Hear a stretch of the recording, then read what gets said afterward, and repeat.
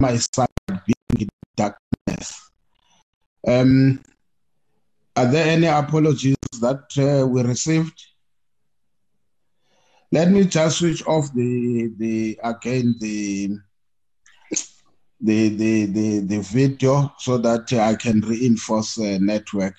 At least you will have seen that I'm still myself. It's not just the voice. Are there any apologies? Thank you, Chair. Ayanda is also experiencing some load shedding in the area. We haven't received any apologies, Chair, for this meeting. Okay.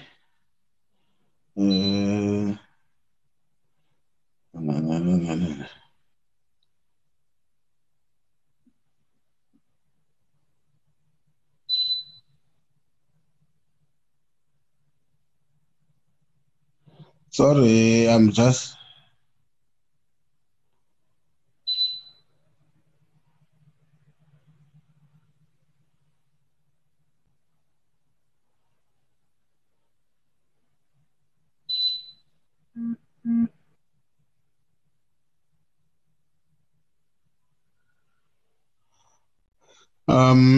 Yes, I think we do to someone, at least I'm told we might 1, 2, 3, 4, 5. Okay. No. We were sufficient to start with the meeting. What we might have a problem until one member comes in is to, no. We are no. We're even equal to that now. Having said so, done the issue, Ari, can you flag the agenda? We will have a briefing by Council for Geo-Science, then Mintek, and then those are the two. And then we'll have discussions. SANEDI as well, Chair. SANEDI, yes. Please don't shortchange us. But also you are not compelled to stick to that time as proposed. Like me, I didn't. Straight to the point so that we can know what you are pleading. We can also know where do you want to suggest how we could assist if we can, but at the same time, we can be able to deal with the real substantive issues that might be of interest to us. Can I give to the Council for Geo-Science? I've heard the voice, maybe, no. Sorry. I didn't check. Mayor Kamete, you will take us through with your entities until the time allocated. Otherwise, you are not going beyond that time that is allocated to yourselves. It means if you go back to the agenda, it's up to until 7:15, Ari? 7:20. I want us 7:10, yes, Chair. 7:10, Chair. Okay. I have given you even extra 2 minutes. Mamu Kamed, if there is the executive, anyone from the executive is present, my apologies, I couldn't see that. That means if the minister or the DM, I didn't notice whether they are present. I've tried to go through the list that I see here. But for now, let me give to the acting DG. Thank you, Honorable Chairperson, Honorable members, the DDGs, and our managers. We, as well as our CEOs, in terms of, I think, CGS, Mintek, and SANEDI. We are then going to request that they do their presentations around their APP as well as their budgets, and that they would do so within the time that has been allocated to them. I will then ask CGS to do their presentation for now. Thank you, Chairperson. Honorable Chair of the PPC, honorable members of the PPC, acting DG, chairpersons and executives of the DMRE entities, ladies and gentlemen, my name is Humphrey Mate and I'm the chairperson of the CGS. I just want to introduce Mr. Mabuza, the CEO, and his team. But before I hand over to the CEO, let me just make just a few remarks. Firstly, I want to state that the CGS managed the COVID-19 pandemic very well. Although we had several positive cases, all associates recovered well due to following the correct protocols. And we've had no fatalities. Mr. Mabuza and his team have managed stakeholder relations very well, and the board is very proud with their achievement in terms of engaging, especially the Amakosi, the farmers, and the communities where we do our work. As a result, the CGS is now well known and is always contacted to provide solutions to Geo-Science challenges. Just before I hand over to Mr. Mabuza, I just want to mention three programs that the board is really excited about. In terms of our Geo-Science technical program, I want to highlight firstly that the Northern Cape program has delineated metals deemed to be critical to the battery and electrovoltaic systems. Firstly, of particular interest are the base metal mineralization potential of sedimentary accelerative zinc and lead deposits of the Griqualand West area, and then the nickel, copper, cobalt style of mineralization in the Kennett area in the Northern Cape. Secondly, is the expansion of the pegmatite belt and the delineation of the lithium and rare earth elements mineralization. Secondly, a great potential in the exploration of the Guyana Greenstone Belt, particularly the recently conducted drilling, which has confirmed the sulfide mineralization associated with gold and silver mineralization. Also, drilling has resulted in the identification of high water aquifers that have been, some of the boreholes drilled there will be donated to communities for potable water. And then finally, Chair, Honorable Chair, the carbon capture utilization and storage program has gained considerable traction and is advancing very well. The World Bank, which is funding the project, has expressed appreciation on the progress achieved. Honorable Chair and members of the Portfolio Committee, may I hand over to Mr. Mabuza. Thank you, Chair, Dr. Mate.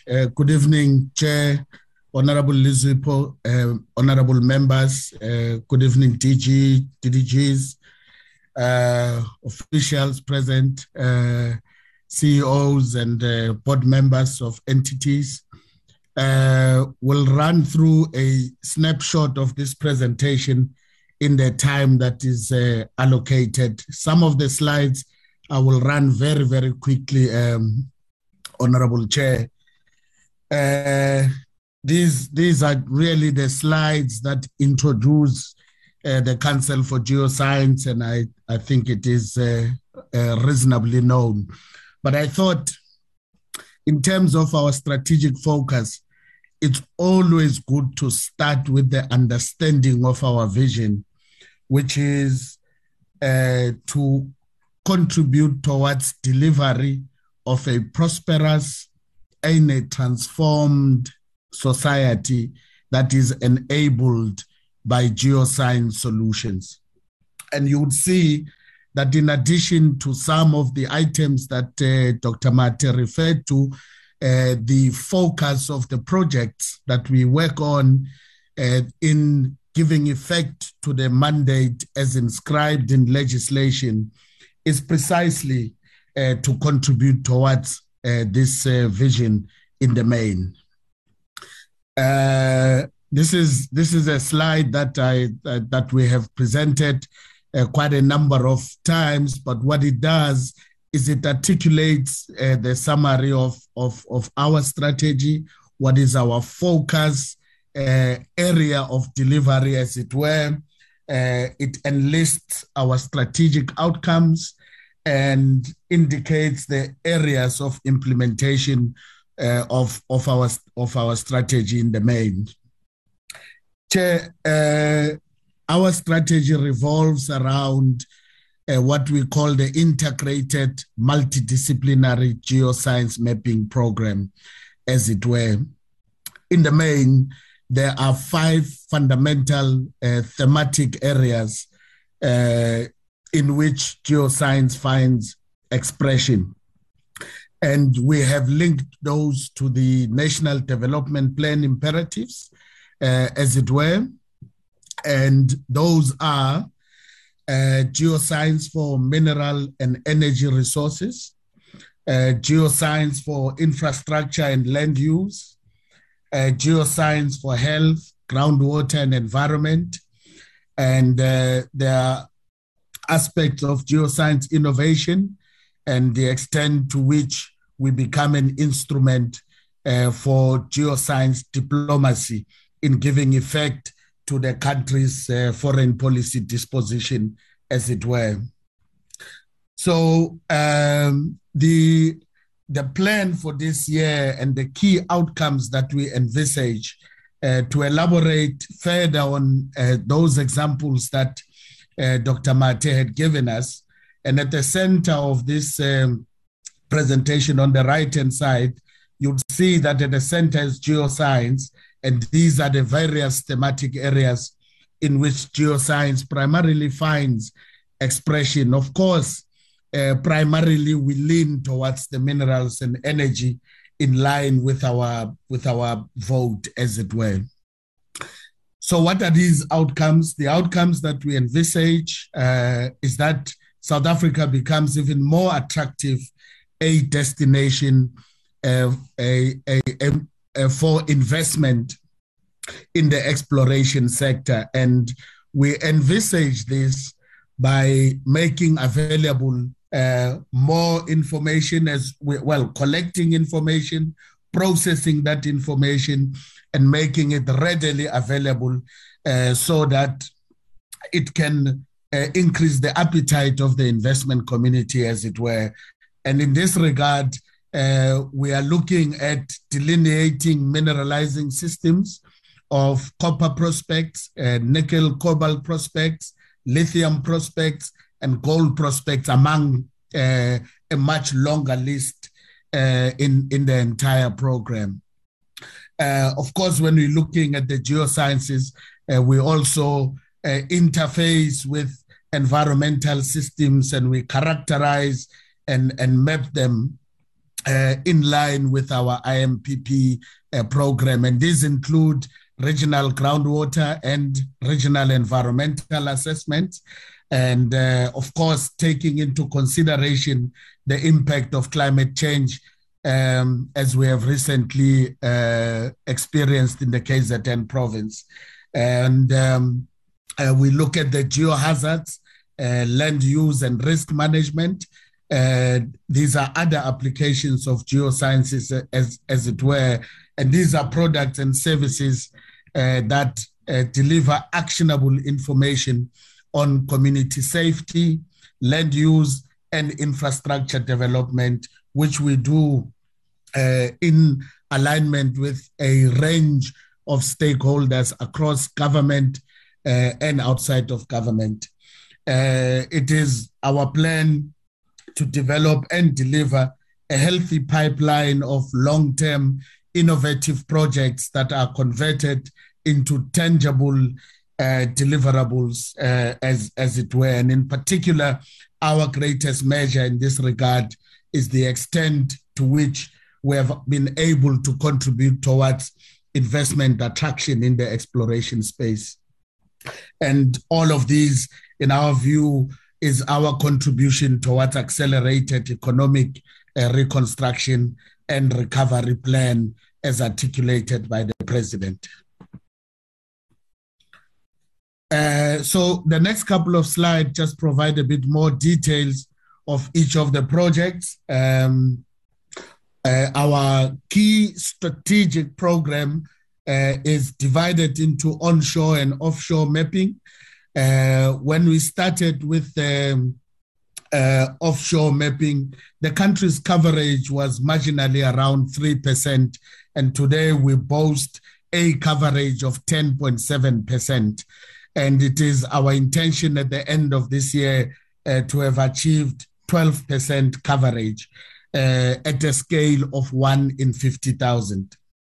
Now, the incremental coverage at this scale is already beginning to yield results in that it is beginning to provide more confidence on South Africa's geological information and the ready with which this geoscientific information is made available for critical decisions to be made, including the investment decision, as it were.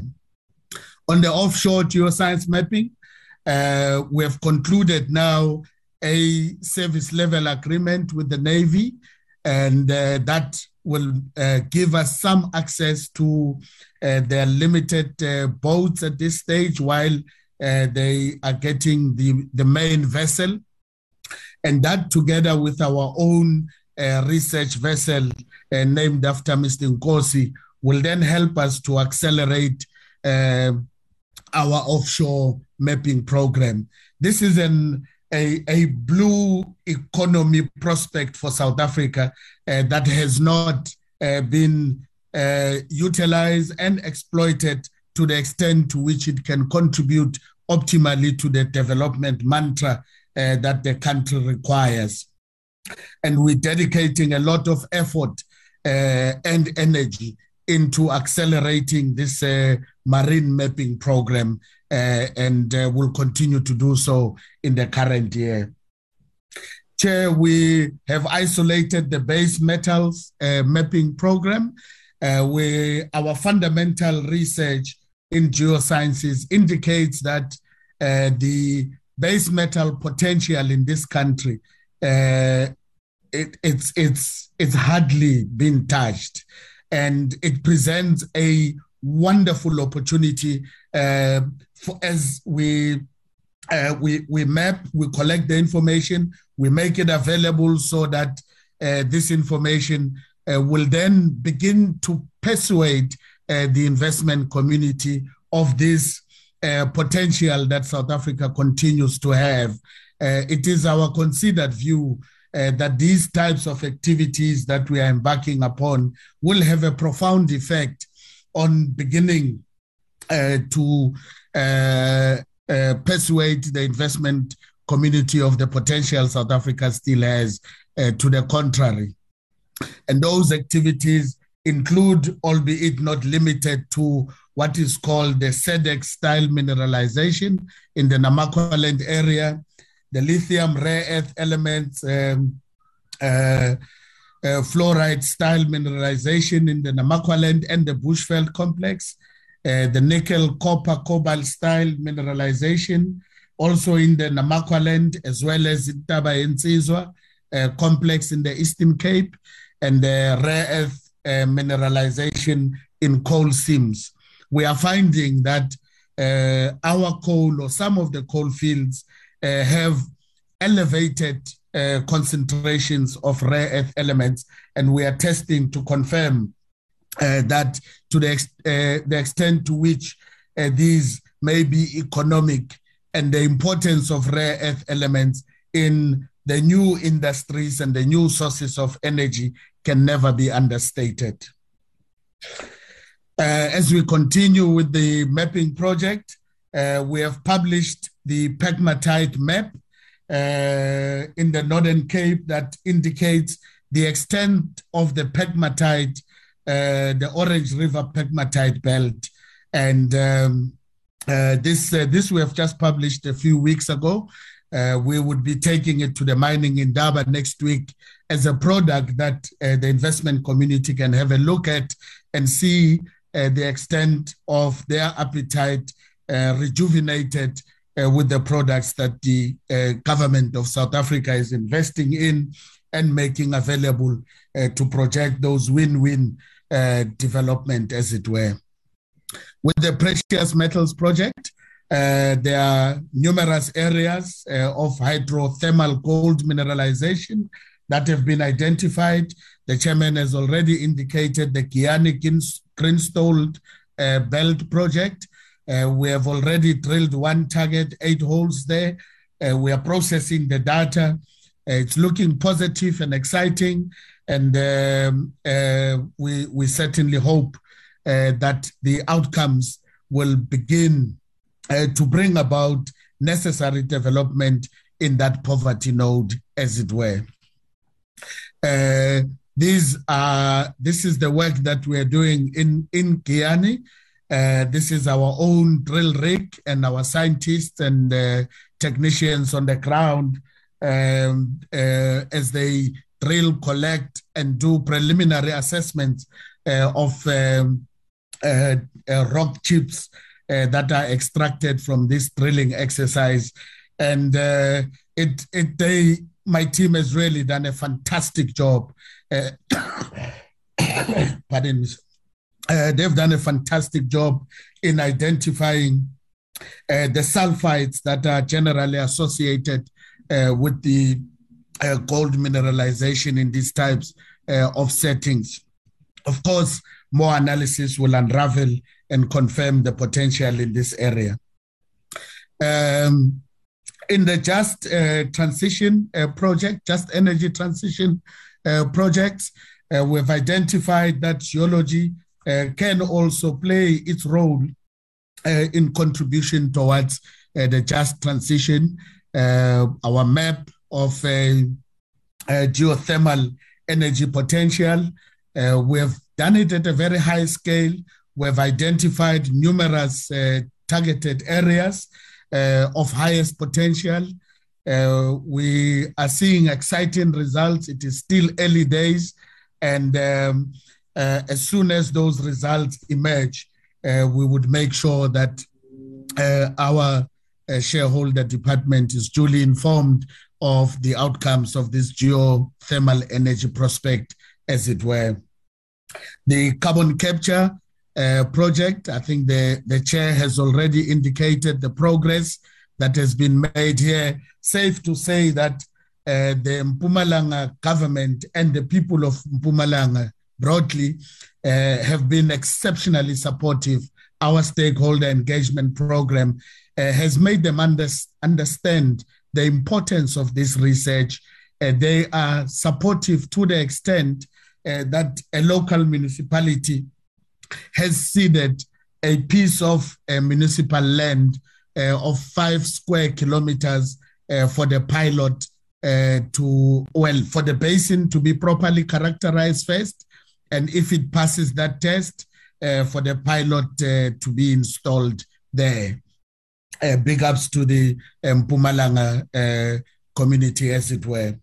While we were doing CCUS project, we also identified the potential of gold from the old drill cores that are there, and we think that this demonstrates a possible extension of the Wits Basin. The Wits Basin being that source of gold that we have traditionally sourced the product over the past 150 years. And if confirmed, it then means that the Wits Basin and its lucrative source, as it were, will continue for perhaps another century plus. On the Karoo deep drilling and geo-environmental baseline study, the drilling was seized at marginally below 3,000 meters, and the samples were tested for gas, primarily using South African laboratories, one in Nexa, another in CSIR, and another private laboratory. And the last batch of samples were sent to Australia. We now have all the samples back, and we are finalizing the technical report. It is looking positive in terms of, one, availability of gas, and two, that the fundamental questions that the public were concerned about can then be responded to with scientific evidence, as it were. We're also involved in the infrastructure and land use projects to assess the ground stability in various areas. I think this point has been illuminated quite substantially with the KZN and Eastern Cape disaster. The importance of taking into account ground stability as a consideration, as a serious consideration before any infrastructure decisions are made. And ours comes in timely as we had started to engage with the district municipalities to give effect to the district development model, as it were. We've interacted with a number of district municipalities to this extent, and all of them have been but more than welcoming. We have done a national geohazard mapping exercise, which indicates areas of high susceptibility of landslides and sinkholes, and it helps us to give particular focus as it may be required. I'm going to run quickly. The Dolomite reports, we have reviewed just under 5,000 reports in the Dolomitic terrains since 2008, in line with the legislative requirements, as it were. And in the areas where these reviews have been undertaken, working together with the geotechnical industry, as it were, and providing the oversight responsibility, technical oversight responsibility, we stand tall and proud that infrastructure in those areas where we have undertaken these reviews has largely been protected.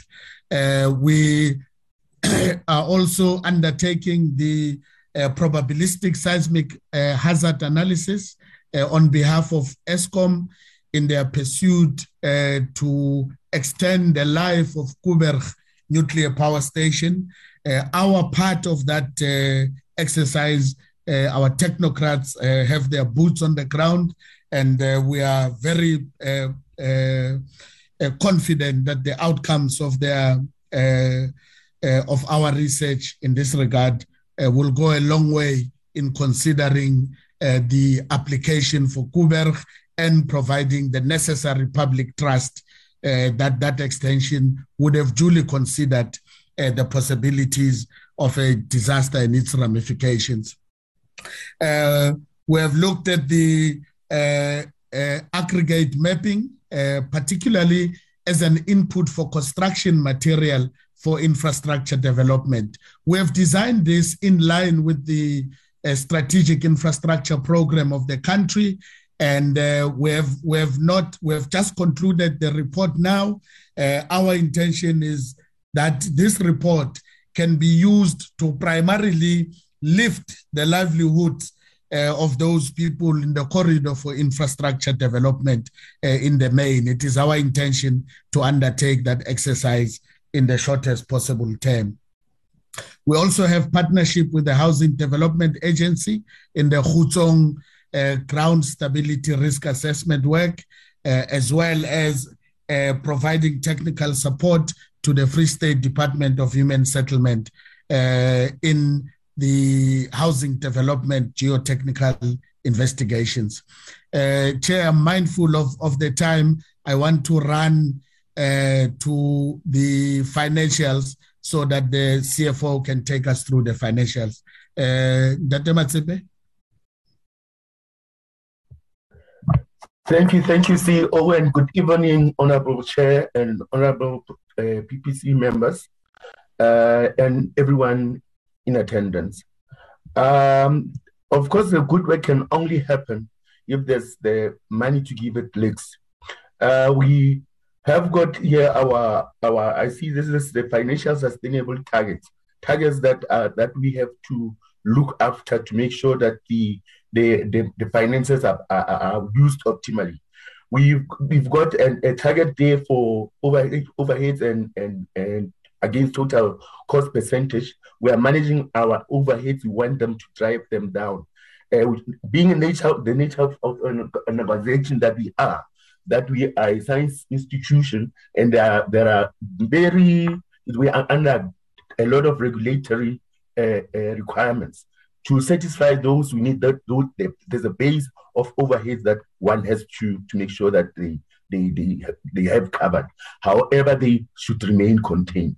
As well, we've got that measure that seeks to reduce the salary bill to a lower level, lower than 70%. Our nature, our science is done by scientists.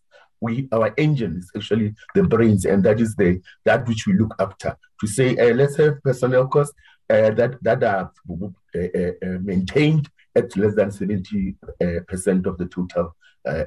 Now, CEO, I see you're going quite fast on the other side. I'd rather we go to the budget itself so that we can. Yes, that's the better. Yes, you are on the right slide.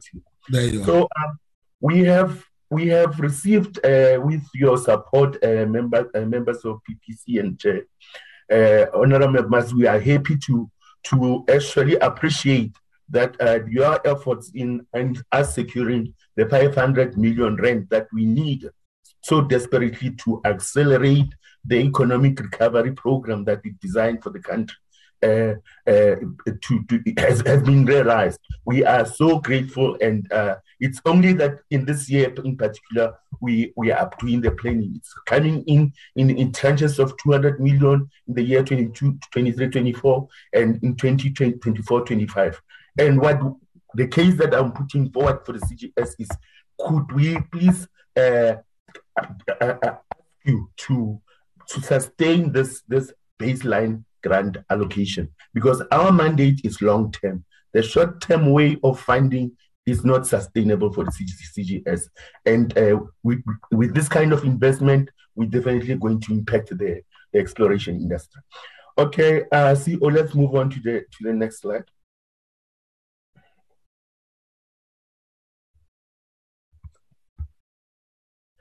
All right. If you look, we've given the budget in terms of the MTF as required by PFMA. We've got the next 3 years, beginning this year, and the next 3 years. And we've got the previous year as a reference. But what one would notice is that because of the nature of the short-term funds that we used to receive, there is a dip now because they have come to an end in 2022-23. In this current year, we've got moving from 600 to 480. It's about 120 million decline. And that is simply because of the model that used to be. But going forward with the 200, if you see that highlighted 200 and 300 that I just talked about, and this is in the baseline, it reverts back to the 6 million mark. And we would want that maintained so that we can really go far with implementing our mapping program. On the cost side, already I've spoken about the personnel cost, which is the major part of the cost. Everything else that we do, we cut our share to the side of the cloth that we have. Every cost there is well considered, given that commercial revenue only be generated if you put in, say, for instance, the 55 million that we put there for. And then on the overheads and operating cost side, that is where the big change has happened. We've got monies that were short-term MTF funds that are no longer there. Now, in this year, we're going to be in a very hard year where we're going to be, juggling funds there and there to survive. But at least it's the end of this kind of funding, in that we are now going to be receiving continuous funding in the baseline, as I've already said, in the years that come forward. To obviate this stress as well, to lighten it up a bit, we have also a collaborative revenue that we are looking to generating to augment this that we've got. And some of the projects wouldn't be, some are being, secured as we speak. We don't know what but we've got quite a pipeline planned of tenders issued out there commercially to secure more revenue. So we won't be retrenching stuff. We won't be doing anything that drastic. What we do is do sound financial management so that we go through the year into the next year. We do invest in our equipment so that we've got the latest gadgets, as scientists should. In total, we spend the intended expenditure on the budget shown as 482 million for the current year. Thank you. Okay, thank you, Chair. Chair, I think I will take the rest of the slides as read. Our human resources gives a breakdown of how we are performing, and particularly investment in the development of young people, bursaries, internships that we create at the Council for Geo-Science in the main. And I put up this slide, Chair, to give an indication of where the information we generate is used. And as you can see in that global map, the information that we generate is used all over the world. And the graph at the bottom right side indicates the types of articles and that we put out. And there's a lot of interest that we receive from ordinary South Africans to whom we are making this information available. This is the slide that indicates what kinds of information is required, and we give statistics from January 2020 to March 2022, and I am delighted that South Africans are looking to the Council for Geo-Science for the information that they require.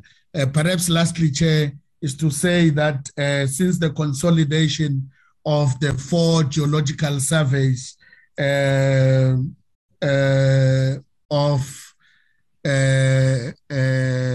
can't remember what those things were called in the 1890s. They were consolidated to form the Geological Survey of South Africa in 1912. And so this year we'll be celebrating 110 years of existence. And we thought it fitting that we have a major or a series of events that demonstrate the value of geosciences to human development, to the broader population of South Africa, taking into account what has worked in the 110 years and what is still to be done for this country for the next 110 years. Thank you very much, DG.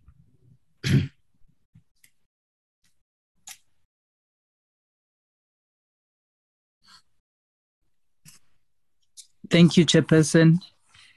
We will then ask Mintek to do their presentation. Thank you, Chairperson.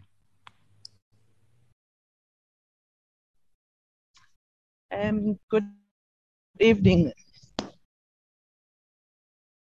Good evening, Honorable Chairman and Honorable members of the committee.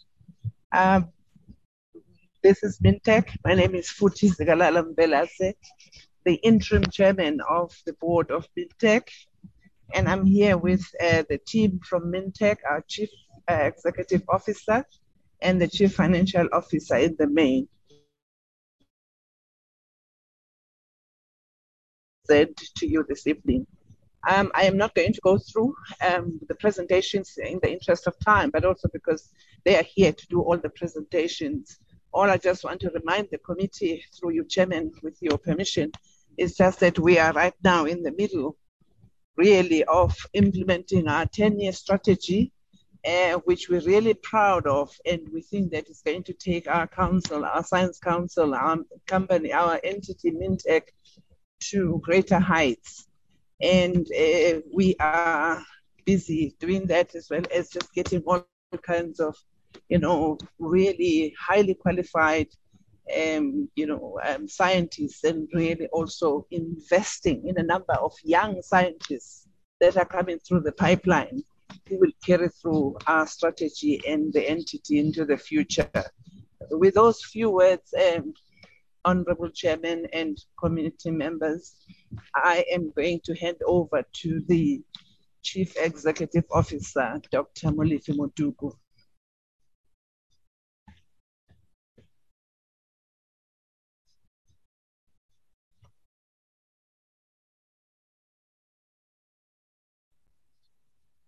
Dr. Moduku. Oh, thanks, I was muted. Thanks, Chairperson. Can we all see my presentation? Yes, I can see it, I'm sure. Can see it, okay. I hope that the Honorable Chairman and members can see it as well. Okay. Thanks, Chairperson. Good evening, honorable members, colleagues and officials from our department, my colleagues from Mintek, and sister entities. I'll be brief on my presentation, just at high level, to just give an indication of where we anticipate to end the year, and on the basis of that, then plan for 2022-2023. I will focus on the outputs because we have spent time discussing our activities. And I'll just briefly touch on some of those key activities where we believe Mintek will move a needle. Firstly, just to remind colleagues that first and foremost, the Mintek is a research and technology organization. We conduct research, whether relevant, applied, and technological innovation. And I'll talk to some of those programs and the outputs related to that. Coming straight from our act, it is expected of Mintek to foster the establishment of new industries as well as expanding existing industries. Of course, all that is done by our capable workforce. So the chairperson indicated that we have a new strategy, 2030 strategy. At the core of the strategy is the development of a capable workforce. Then we'll talk about the financials, but most importantly also we'll talk about the infrastructure that we so need to conduct the research as well as developing technologies that we need to transfer to industry. Just quickly, the red just indicates Mintek primary focus. Of course, we support the exploration activities, and Tatema Buza, some of those samples you need to bring them to Mintek. Maybe I don't understand the ones that went to Australia. It will learn a conversation that we need to have, but also we support artisanal and small-scale mining activities. We just signed a contract with our own department to train 20 women in mining. The red, this is where we have developed capabilities and competencies over the years. Concentration, this is basically supporting concentration plants. Extractive metallurgy, this is where we have capabilities and competencies in smelting, biometallurgy, and hydrometallurgy, of course, refining. Then we add value. This is where we talk about manufacturing. This is beneficiation activities at Mintek, and I'll touch on some of those. And the latest addition to our arsenal is creating capacity in mine closure and rehabilitation. I'm bringing this slide to indicate that Mintek is a global player. We provide services to local mining industry as well as the global players, and this is our footprint. These are areas where we have deployed some of our technologies, our instruments, equipment, as well as the services that we've provided. This is important because of COVID, where there were restrictions on local and international movements, this really curtailed our ability to earn income. But also, we could not travel to service our clients. Now, we use this as a basis for our plans for 2022-23.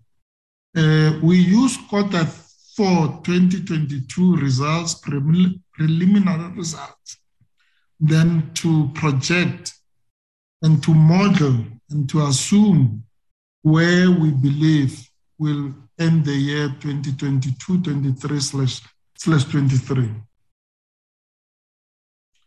If I just project preliminary results 2021, this is where unaudited results as we speak. If you look at learning and growth, and this is about our people, if you ask me anytime if there's anything that will keep me awake, Mintek's biggest asset is its employees, most specifically our researchers.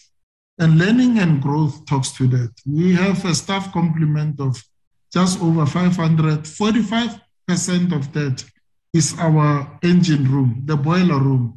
This is our researchers. What is worth noting, and this will be the middle column, 77 of that is Black, 49 is female, 63% is Black middle senior management. Now, we're investing a lot on our employees as we speak. When we started this journey, if you look at the SET, this is science, engineering, technology, this is basically our researchers, we're sitting at 25% of our set cohort having PhDs. When we started this process, we only had 5%. This was 2019. So this is a remarkable achievement in 2 years to move to change the profile. Also, we moved from around 7% to 22% of our set employees having master's degrees. Currently, we have 13 of our employees studying towards doctoral degrees and 55. This is when we ended the year 2020-21. The financials, that's what it is. We are projecting a net profit of 25 million rand coming from a deficit of 53 million. So this is a remarkable achievement, but also on financial perspective, you can see the investment in human capital development, ACG sitting at around 9 million. But what we got also religiously is BEE spend sitting at over 100%. The bottom one, these are our outputs on research, development, innovation. I'm not going to spend more time on that. Also, because we have a capacity at Mintek to conduct COVID tests, we have tested more than 7,000, conducted 7,000 tests. And these are our own employees repeatedly. Myself, I've been tested more than 10 times at Mintek. This is an abuse, Chair. But also screening sitting close to 240,000. Now, the year under the 2022-23, these are our targets where we're going to guard religiously the female set under learning and growth, increased that to 55%. And thanks to Honorable Mahlaule, when we visited Mintek, noting that Mintek is doing well to make sure that the participation of women in research, our core business, is taken care of. And we're going to guard that very religiously. If you look at our set PhDs, we're modestly increasing that to 26%.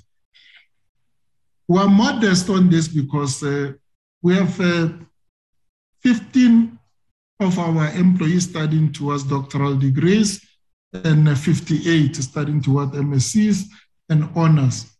We cannot predict when they'll finish, but we anticipate that we're going to exceed this number. Just to give you an indication of our competitors globally, we did a benchmarking exercise where we compared Mintek with similar research and technology organizations globally. Our competitors, if you just take KIST, is an institute in South Korea. 85% of their set employees have doctoral degrees, 85%. Globally, this number sits at around 45%. And this is why now we talk about capacity within our institutions to carry out their mandates. At Mintek, we fall short. I'm the first one to accept that. Our target is for the next 2 to 3 years to up this number from 5% to 45%. Of course, we need to be financially sustainable. We project a modest profit of 2 million, and we believe that this will be achieved. What is important for us, we are starting to see that most of our employees are being targeted by industry. Our staff turnover sitting at 10%. We are implementing programs to make sure that we create a favorable environment for our researchers to stay at Mintek. The research and development and innovation, these are our outputs, and I'll give more details in the presentation. Just to mention a few key challenges for us. If you look at the graph and you look at the black line, 2017, major increase in what we receive from the state, and it started to plateau. What it says to us is a major reliance on state funding. It is good in a sense that we can support research programs, but this is not sustainable. And our biggest worry is the red and the pink, where you have seen decline over the years, and this is income from the local private sector as well as international clients. We're working on reversing the trend. If you look at the next picture, up to 2021, there's been a decline in local and private sector and international income, and the plan is to reverse that. It's modest. We have taken into account that the mining and mineral sector is depressed at the moment, and we're looking at other sources of funding. If you look at the engine room, and the focus should be on the red, SET.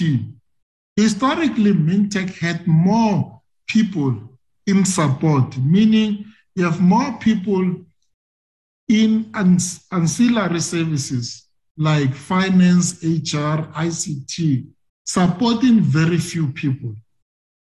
The red, these are the people who are doing research that bring income to Mintek. It's unheard of in our environment that we have this lopsided development. So we've been hard at work to change the composition, to have your engine room, the red, being more prominent than support. Our peers, currently Mintek is sitting at 55% support. Our peers are sitting at between 15% and 30% because they embrace new technologies, they're highly automated, they're highly efficient. So we're putting in place new system and processes to make sure that the engine room is prominent at Mintek. Now, let me just flag this. I'm not going to go into greater detail on our program. Mintek, we have more than 100 projects. We just listed 8 here. These are our strategic programs at Mintek as well as national programs. This is why we believe Mintek will move a needle. If you look at the first one, establishment of rare earth elements industry in South Africa, we have been at the forefront in championing conversations about the role of rare earth elements. Currently, if you look at the debates between China and the US, and some of the conflicts actually are centered around China dominating the production of rare earth elements. South Africa, we do have rare earth elements. You have heard Ndate Mabuza talking about this, and we're working very closely with him also on the exploration for rare earth elements. It's a conversation that is needed in South Africa.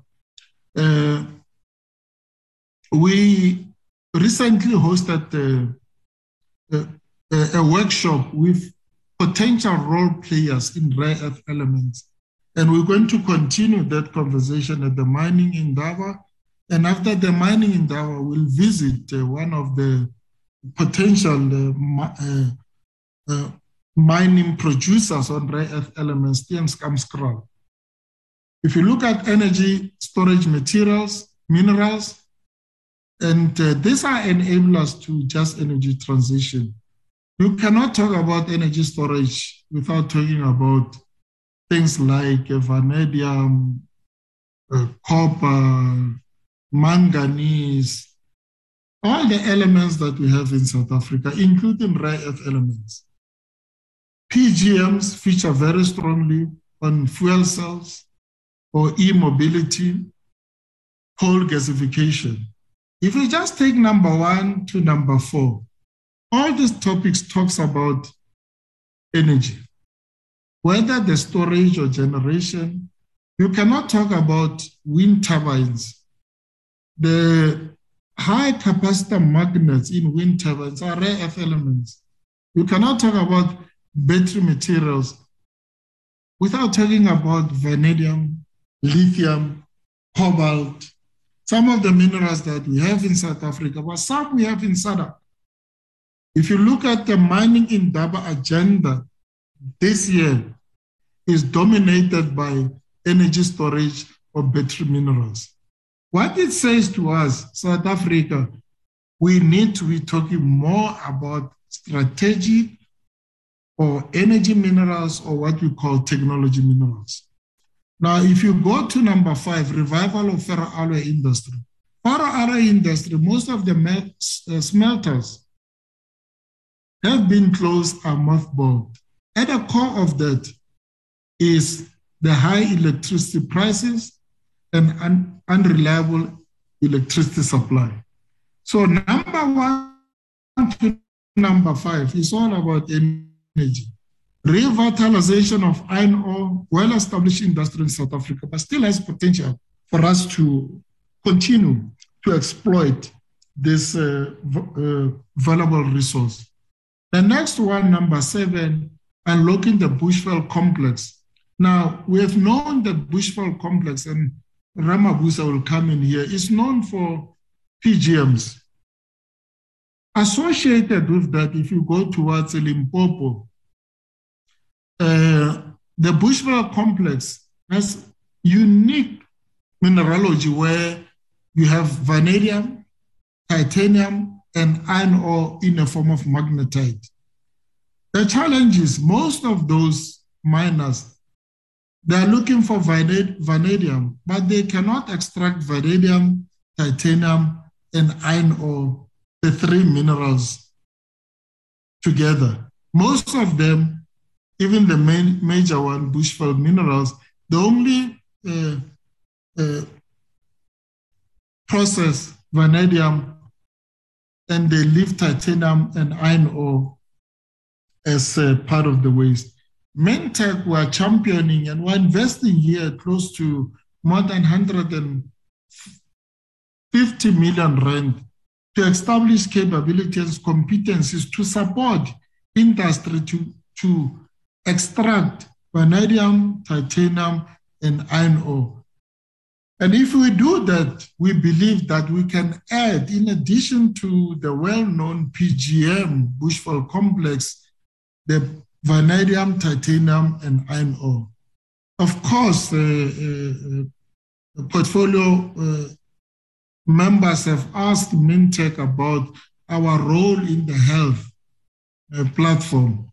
Our entry into the health platform is based on minerals. We develop medical diagnostics based on gold nanoparticles, and this is an area where we're expanding on, and soon we'll be making announcements, and we'll invite the portfolio committee at the launch of this magnificent facility closely with industry on the production of diagnostics kits as well as other pharmaceutical-related activities. Of course, not taking away from our core mandate. I'm going to then move very quickly. If you look at our strategic objective on developing a capable workforce, these are our preliminary results. This will be column 3, where we believe we'll end the year, and the target for 2022-23. We're modestly very conservative to say we'll grow, but if you look at the areas that we are focusing on, it's really the engine room. Our researchers with higher qualifications, doctoral, as well as master's degrees. We did, of course, increase our requirements. To be a researcher at Mintek, you need to possess a master's degree. Not just saying that we are putting resources to make sure that our employees who don't have the requisite qualifications are supported.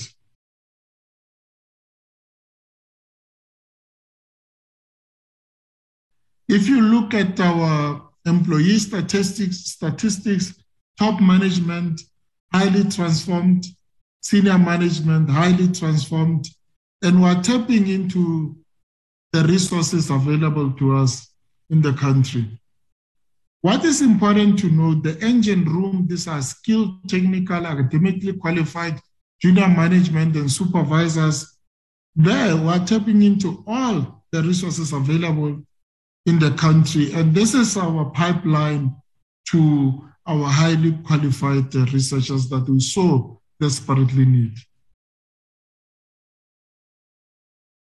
Scientific, all I'm indicating here that for a while, Mintek has been in the decline in terms of our outputs. Mintek is expected to generate knowledge, to disseminate knowledge in the form of publications. These are journal articles, these are refereed conference papers, books, book chapters. We're turning the corner, as you can see, from 2019/20, we're starting to turn the corner. And this is primarily because of highly skilled and qualified employees that we've hired for the past 2 years. We've hired over 100 employees with experience and higher qualifications. Babumtogo. Yeah. I know I load shedded. Let's not load shed the time. Can I give you 3 minutes to wrap up so that we give SANEDI? Okay. I'll just also indicate that these are our outputs and the targets for our scientific outputs and finances. The part that we got very religiously is the balance between our current assets and current liabilities. If you look at the red current assets and the pink liabilities, what it says is that Mintek can pay salaries for the next 8 months if nothing happens. We don't generate any income at all.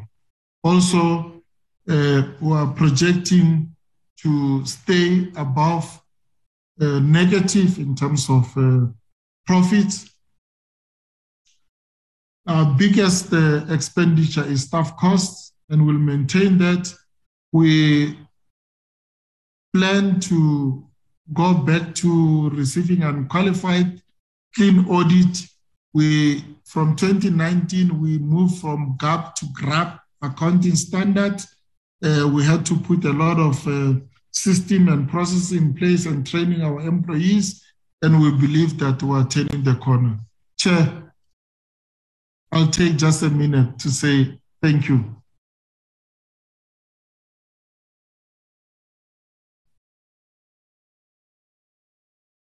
Thank you, Chair. Thank you, Chairperson. We will then ask SANEDI to do their presentation. Yeah, thank you, Acting DG, and good evening to the Honorable Chair and the PPC members as well, and colleagues. Ms. Manamela will be taking us through the presentation, but before I hand over to her, let me just introduce myself. My name is Tsailo Tulu. I'm the board chair for SANEDI. And Chair, if you may just allow me to make some few opening remarks, I think in the context of the APP that we're presenting today. Chair, the board was appointed early January, I think mid-January, somewhere there. And I must say, Chair, that there were three, I think, important matters that the board... Yes, yes, Chair. Your face is not located. Oh, okay. Let me do that, Chair. Is it better now, Chair? Thank you. Now you can then continue even if you switch. At least we can relate the face to the name. To the name even and if the voice. Can switch off, if you can switch off, at least let's just see the face. Thanks a lot, Chair. Apologies for that. So, Chair, I think there were three matters that I would like to highlight. I think the first one, of course, was the review of the APP, which was due for submission, I think, end of January. So we had to just make sure that as a board, we satisfy ourselves. So that was the first matter that we had to consider. The second one was obviously, I think, the appointment of the permanent CEO within, SANEDI. And I think the third matter was obviously to set up, the governance in terms of the board subcommittees and making sure that there's proper oversight.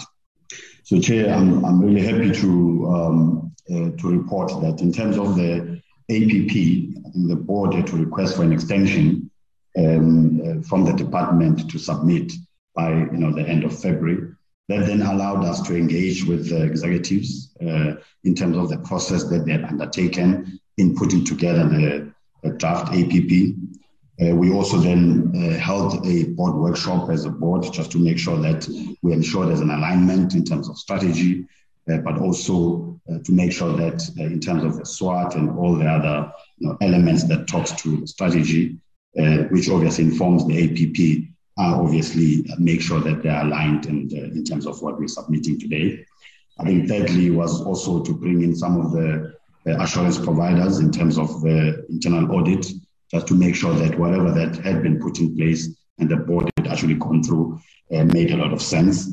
So I'm happy, Chair, to say that although we started in January, but I think we feel as a board that we've sufficiently engaged with the APP and we're happy to recommend it to this committee.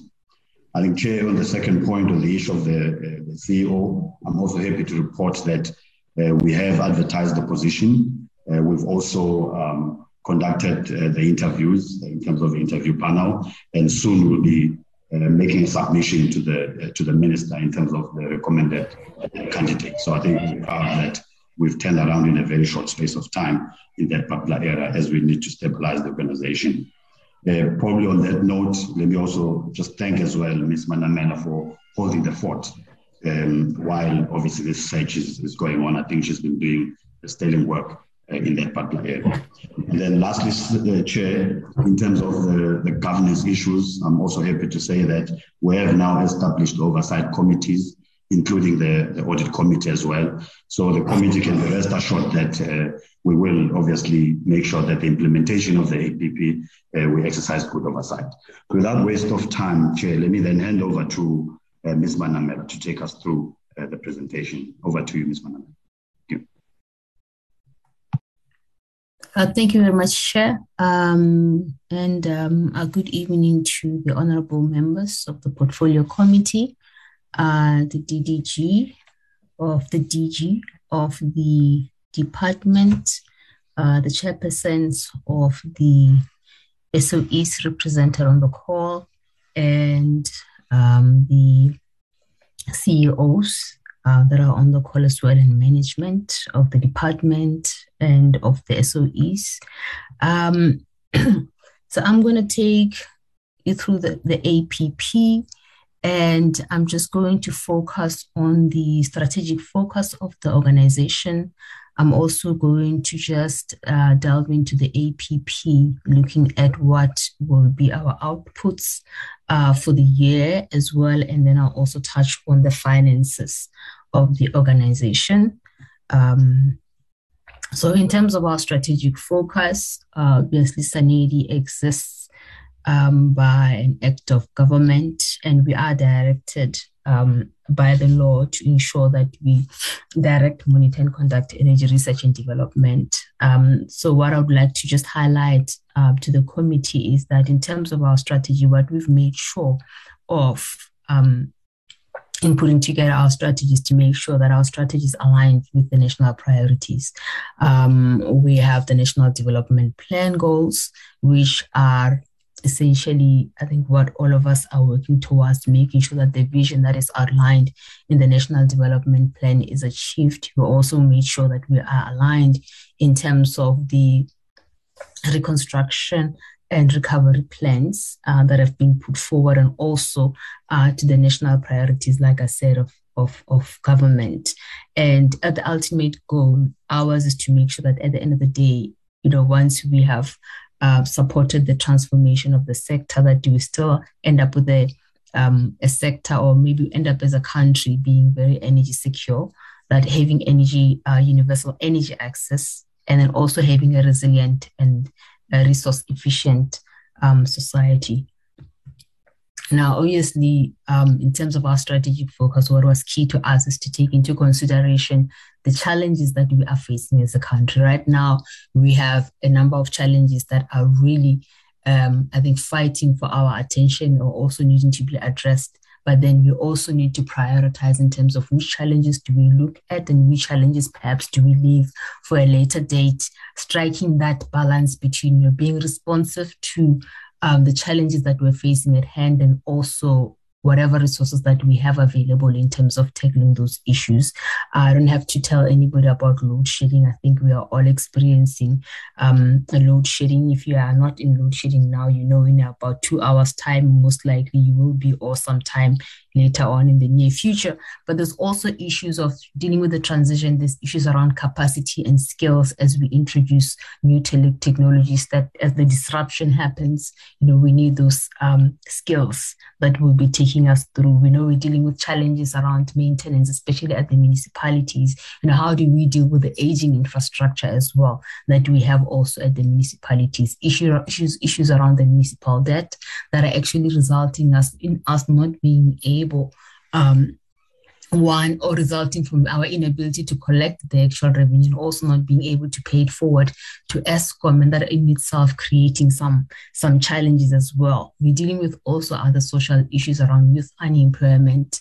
How do we create or support the creation of an economy whereby we have a reliable, sustainable source of energy that can also be used to create the jobs that are needed by the society? Issues around rising costs. So there's a number of issues that we are dealing with. And in terms of our strategy, we are also trying to make sure that we cover some of these issues. Now, I'll just touch on the strategic themes that if you go through our strategic document, the 5-year strategy that you would pick up, and that is actually being the driver, or is the driver in terms of the work that we will be doing as SANEDI over the next coming years. The first one is dealing with the issue around the climate emergency.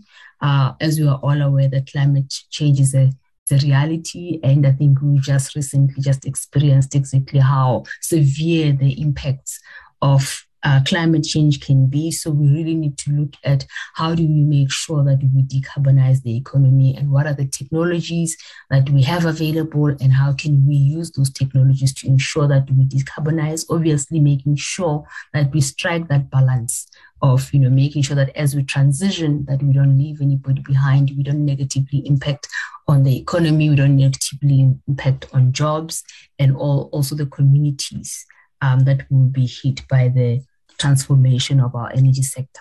Now, in terms of urbanization is an issue that we also need to look at from an energy supply perspective, because that in itself is bringing across new challenges in terms of how do we deliver services to people. Now, previously, we used to have challenges where energy poverty or access was an issue, especially in remote locations. But now you're no longer dealing with energy poverty being an issue where people are outside of urban centers, but you're actually looking at issues where people are without energy resources, but still being within where the infrastructure is available to them. And that's also because of this huge migration that we're seeing into cities by people obviously looking for economic opportunities. The issues around municipal service delivery is key, because also, yes, it speaks to the issues of on how you're dealing with the impact of urbanization on your infrastructure and your ability to deliver services, but also it's talking to your infrastructure itself. I've already mentioned the issues around aging infrastructure, issues around maintenance, and also issues around the revenue collection, which are impacting on our ability to deliver some of the services, because in certain instances, the infrastructure is just not good enough. There's quite a lot of breakdowns. And then in certain instances, we're just not collecting enough revenue to be able to actually afford to actually supply the service that people actually need. The other issue that we really are looking into as well is the issue around convergence, the issue around the ICT now coming in, being an enabler for us to actually deliver services. So we need to look at how do we use the developments within ICT to actually help us in terms of delivering energy services and also improving efficiencies within the energy sector. Okay. All right, so now getting into the annual performance plan, we have 3 programs within the organization. The first one being administration. The second one is looking more at energy research development and also innovation. And the program 3 is looking at energy efficiency. And then both program 2 and both program 3 are modeled around what is in the Energy Act in terms of the mandate of the organization. Overall, we're looking at about 32 targets that we'll be but aiming to achieve for the current financial year. Just looking at the administration program, what we are looking at here is just creating a conducive environment within which we can actually then be able to then implement what the mandate of the organization is. And historically, we have not really had challenges as far as, if creating that environment, service delivery environment within the organization. And we've been able to achieve, unqualified audits and so forth, and keep the governance going as well, manage our risk effectively, proper IT controls and so forth. So we are happy that we will be able to continue to do this. Also, we've made sure that we are well capacitated as an organization so that we can have the right skills, the mix of skills that we need to deliver on our mandate. Now, moving on to the program, the 2 programs, 2 and 3, which are the core programs of the organization. Now, obviously, looking at the 5-year horizon, there are certain strategic outputs that we have sort of put forward in our strategy to say these are the strategic outputs from program 2 and program 3, from our core mandate that we would like to see having been achieved by the organization at the end of our 5-year strategy.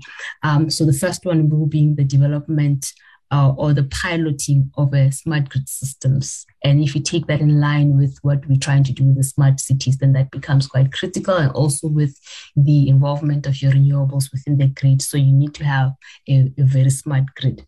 The demonstration of greenhouse gas emission potential, linking it back to the decarbonization objective that we have or the goal that we have as a country as part of the global community. So we want to ensure that at the end of the day, with all the work that we have done, we have demonstrated the potential that is there within the various technologies to actually mitigate against the greenhouse gas emissions. Evidence-based planning critical because of now, like I said, I think we're all grappling with the scenario where we have limited resources, but then we also need to make sure that we achieve the maximum amount of impact. So if we can provide information and resources and data that will enable energy decisions that are based on evidence, I think that we would have achieved our goal for this particular strategic plan. And then also we want to make sure that as we bring in the technologies that will then be transforming the sector, some will be disrupting the sector, but we'll also have the skills to go along with that particular disruption and also minimizing the impact of that transition. And this slide, what we hope to communicate is just in terms of our annual performance plan, exactly what are the different focus areas of this particular plan, obviously linking it back to the themes, the 4 themes that I spoke about earlier. Now we have skills interventions that we will be doing in this plan, and that amounts to about 4% of our activities. And knowledge sharing and awareness, which is critical, because if you're going to talk about the transition, how to transition, when to transition, it's important that create awareness in terms of what technologies are available, what skills are available or not available, so that then people can start engaging and knowing exactly how to plan accordingly in terms of the information, from the information that you've made available. Demonstrations and pilots, they are about 9%. So we have different technologies. Some are at different stages in terms of readiness. Now you need to pilot and demonstrate to say whether or not, can we utilize these technologies in South Africa? Will we get the results? And then therefore you then be going back again and communicating with the broader stakeholders around the work that you've done and the research and the outcomes of the particular demonstrations and pilots. Research reports will cover a number of topics whether it be energy efficiency or whether it be issues around specific technologies that perhaps you'd like to pilot or you have piloted, that you maybe want to share that particular information with the stakeholders. Data sets that we plan on developing, about 9% of our plan, and it's data sets around, for example, we do have data sets around solar thermal, we have data sets around wind data that we make available to the masses. And then we have energy efficiency interventions, which is about 28% of our plan.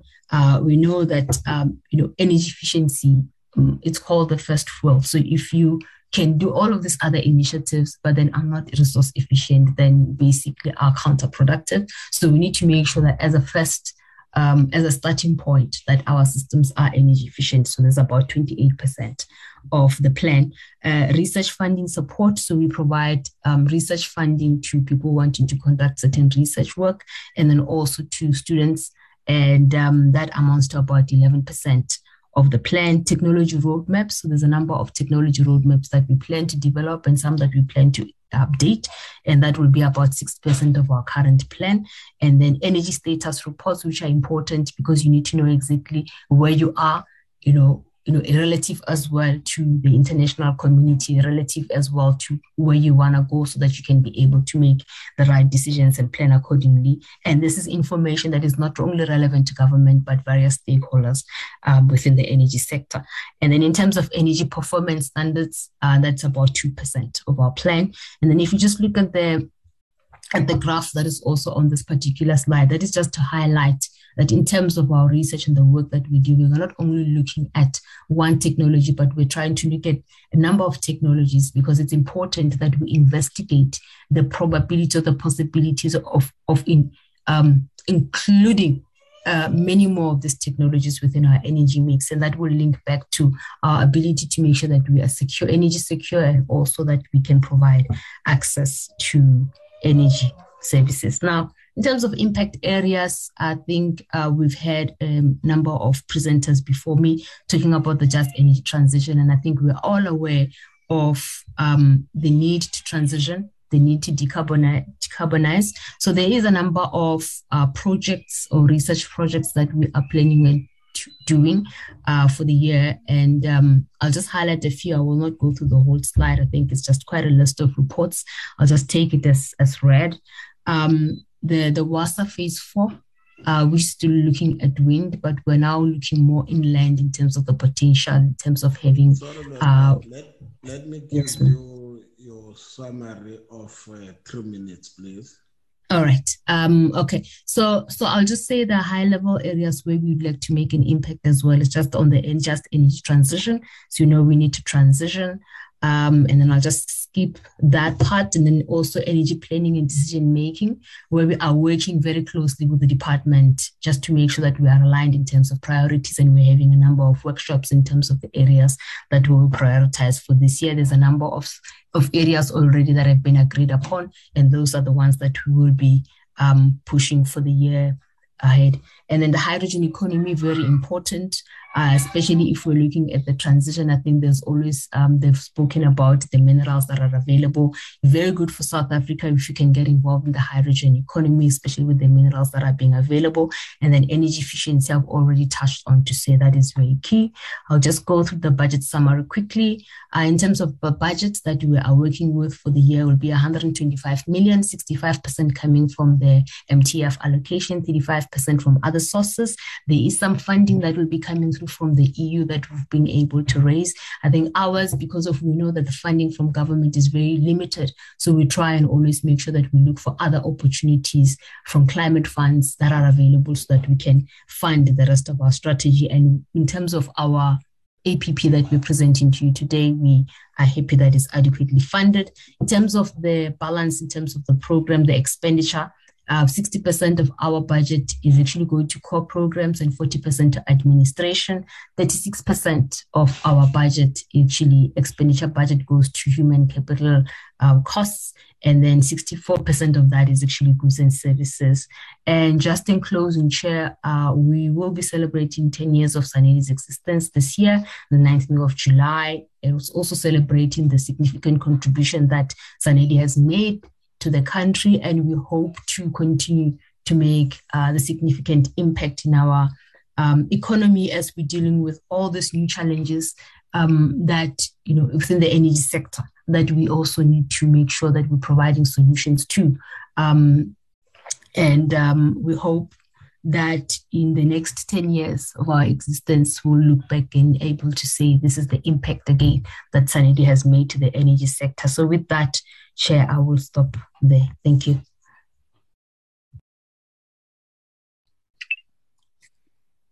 Honorable Chairperson, these are all our presentations, and then we will then hand over to you. Thank you. Okay, thank you, CGS, Mintek, and SANEDI. You can see we work very hard, even in darkness. It's completely dark. I'm sure you can't even see me, and even if I can open the video. I note that I got the message. Many members are affected by this load shedding, and mostly it's 6 o'clock and to 8 in most of the areas. In fact, some up to 8:30.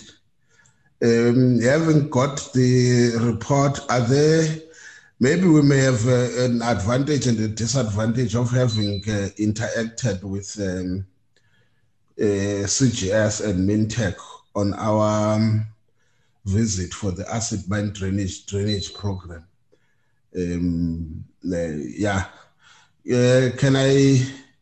Are there any questions of clarity, honorable members? I see the hand of Honorable Lorima, the hand of Honorable Mailam, the hand of Honorable Malinga. Is there any other hand? Okay. I will give the Honorable Lorima, Honorable Mailam, and then Honorable Malinga. Thanks, Chair. I'm going to ask questions to CGS and Mintek. Yeah? Good. All of them. Yeah, those are the two that I want to ask questions about. I'm going to start with CGS. Firstly, look, just in general, fascinating projects that are going on here. When do you expect to see tangible results from the Karoo deep drilling? You said that you're expecting a technical report. When do you expect it? Do you expect it this year? If so, when this year? And once that technical report is revealed, what's the next step? The second is a question about your financials. You've got personnel costs over the next 3 years increasing about 8% a year. So does this mean that you take on more people? If so, who and for what and when? And if it's not taking on more people, is this a rather healthy annual salary increase for your current staff? Moving on to Mintek, very interesting presentation again, nice and upbeat, but I just want to caution that whenever you say you're earning a profit, it's only a profit because you're getting a whacking big subsidy from government. And this is my biggest concern with Mintek, is that from 2017, things suddenly worsened in terms of the commercial revenue. And that was before all the current crises. So could you give us an explanation perhaps on what happened around that time to decrease the amount of commercial income that you're making? Then also with Mintek, the rare earth elements has been talked about since I started on this portfolio in 2012, but it never seems to take any kind of major move forward. There's been talk for a long time about a smelter. What's the prospect for that? You say you're going to be meeting some people at mining in Durban. It just sounds to me like this program is stalled. So how realistic are hopes that we're actually going to take a next step? And what is that next step? Mr. Chair, I'll leave it there. Thank you.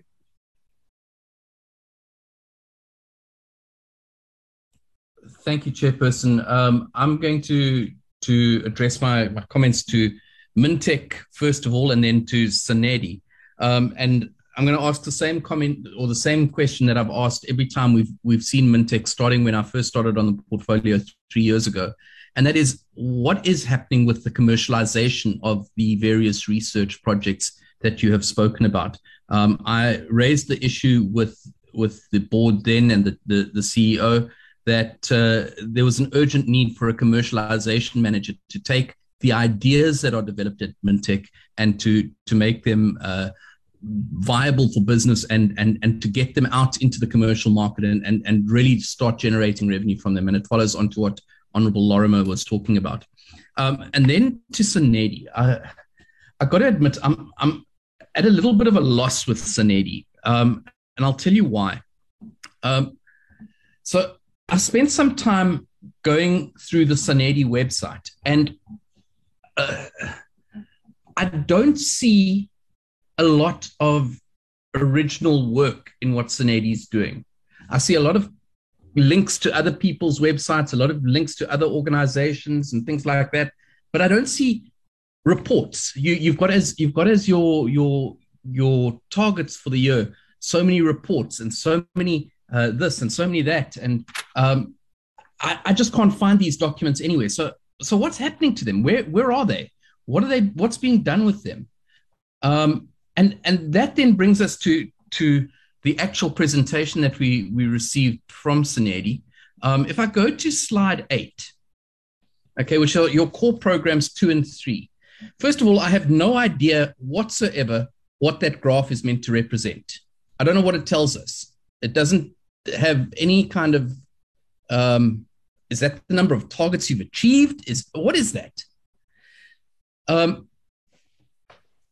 then if we go to the next slide, your planned initiatives. This is where I was saying, okay, so you've got energy status reports. How do I access those? How do I see what it is that your outputs are? Where are these energy efficiency interventions? What are the outcomes of that? What are you doing with the work that you do?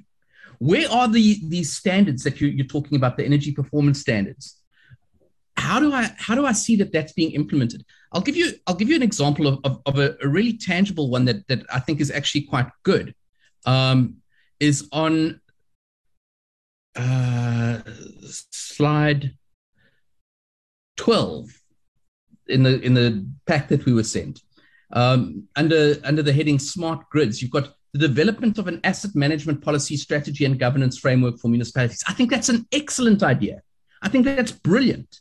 But where is it? And how are you taking it from concept to actually getting implemented in those municipalities? What's taking it that next step?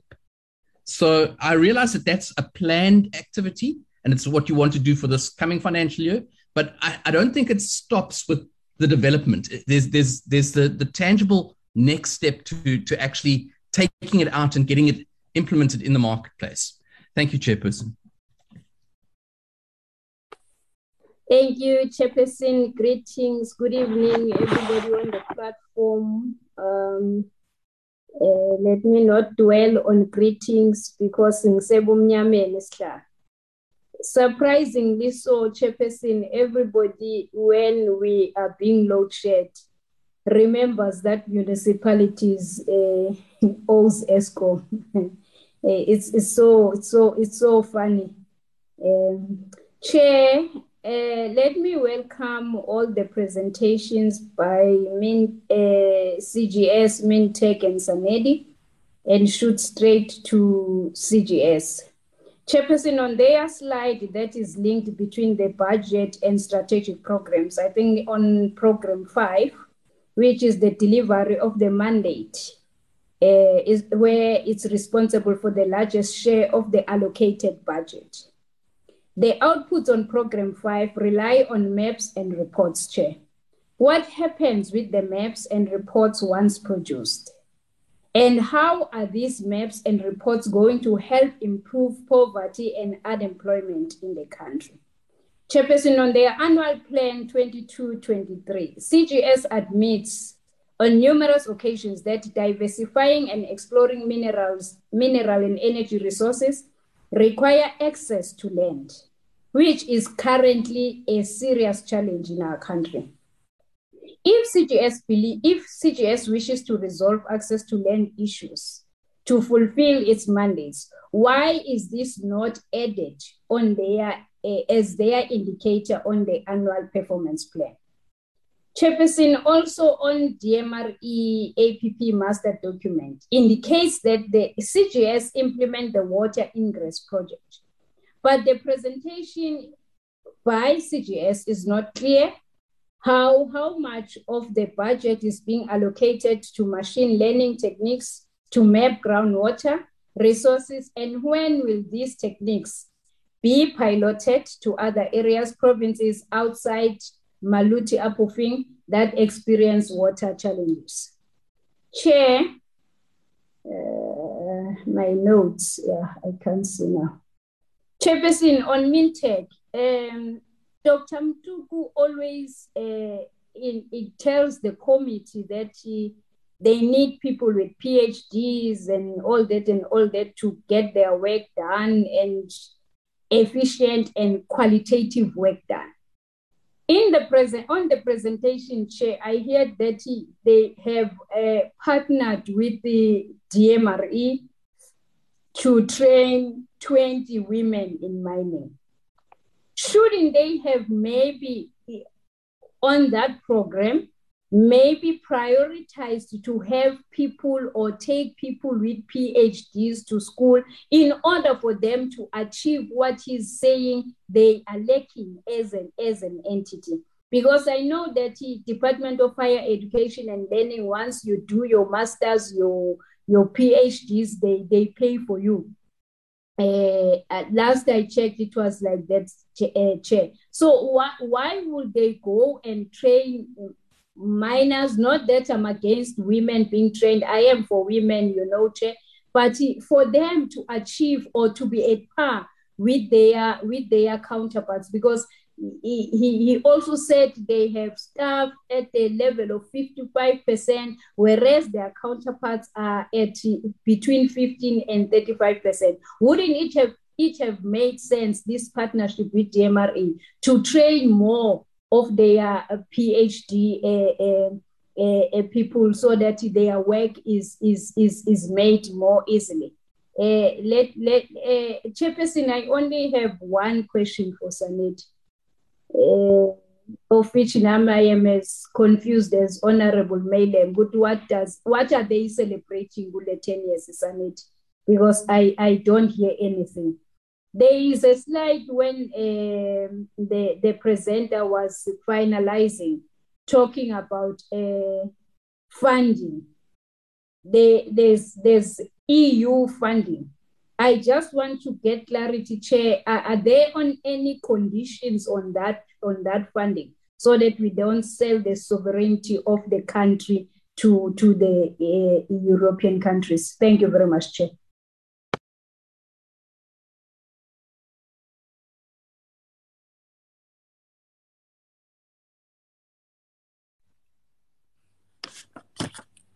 Es claro, meneer Luzipo. Is klaar, baie dankie moeder. Kan julle antwoord asseblief? Look, I don't want to go into details on some of these issues, but I think again, let me make this apology. I might have made an oversight on this thing. Can I request, before we finish, Mr. Maboda, on the few especially that are left, because I think we must have a better summary, just a consolidated summary of a comparative exercise of the presentation by the entities to that one of the main, which is the report of the department, so that we can have a sense of synergy. We call it cooperative governance if it's different layers or levels of governance. I think what members some were raising here are issues that we may have to revisit them even beyond this process. I always feel that the way at times we handle this process of APPs and budgets, it's maybe it has been traditional. I think we need to know, for our own role, responsibility, and duty, we need to know each and every cent where it is directed, whether it is directed really to the cause, or whether what is being presented is really what it's supposed to be a priority. Thirdly, whether what is presented, it is something that will add value for money. For an example, I think somewhere down the line, and it may not necessarily fall on the department, somewhere on the line, some of the activities, which to me can even be what I would call internal exchange or trade amongst the state itself. I hear there are things like your investment conferences, now we've got the mining in Daba, there are many of these activities. I think the point that members have been raising, even now when you look at Mintek, SANEDI, and CGS, you get the sense that I'm sure when you go to entities like NEXA, that could even include CEF. I'm not sure, I might be wrong, whether government has made a consideration of having either a chief marketing officer or something to that effect, someone who is responsible to ensure that what the state produces provide the required results. For an example, the point that even Honorable Malinga is raising now, in as much as you may get an answer, I don't think it's a uniformic system. How do we deal with issues of international trade or by our own entities? What guides? What is the policy guide or direction? But it's okay. Can I give you, through you, Mam Kamede, the entities to respond? Yes, yeah.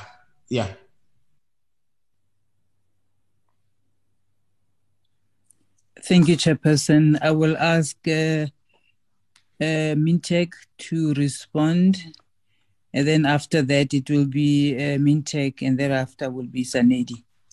Thank you. Thanks, Chair. Let me start with the question from Honorable Lorem. Thanks for the observation of 2017. What happened then?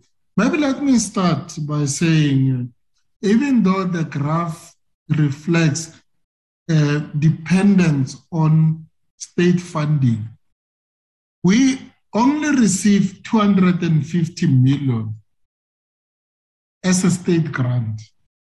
The rest, we have to earn it from competitive processes.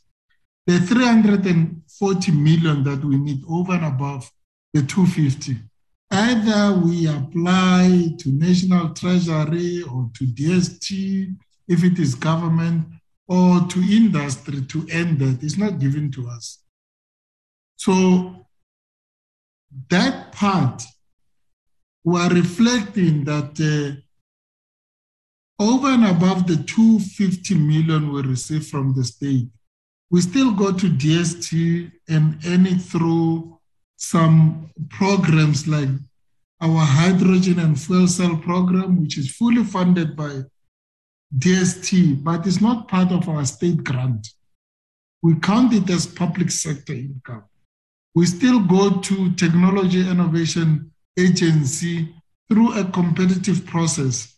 We still go and bid to National Treasury under MTEF to earn those funds. But also we go to industry to earn more than 150 million.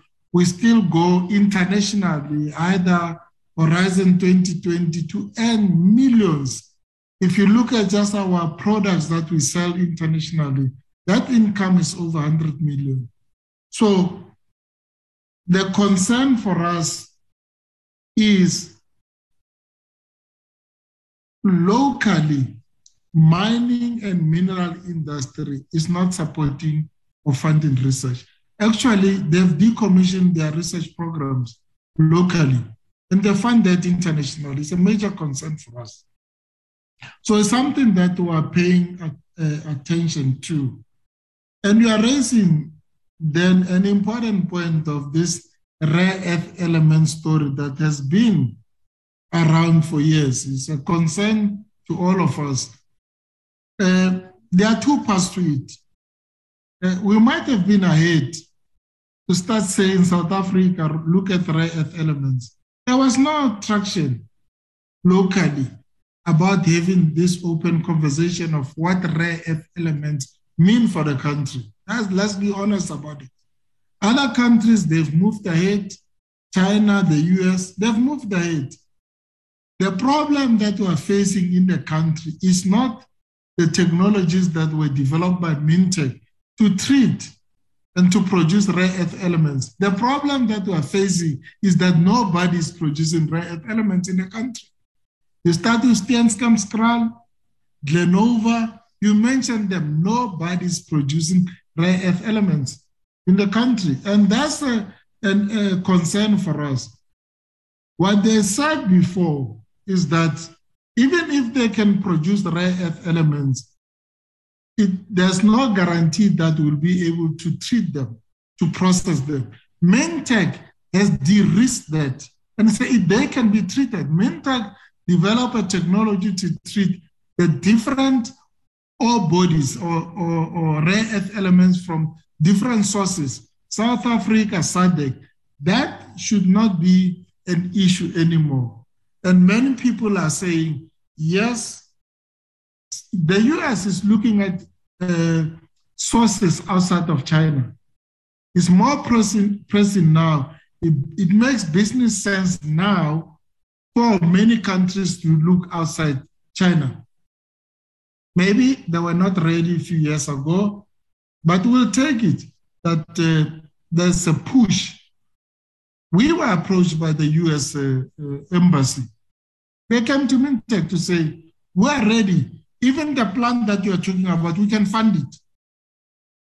That was not the case 5 years, 10 years ago. The dominance of China was not felt in a manner that many people are feeling it now.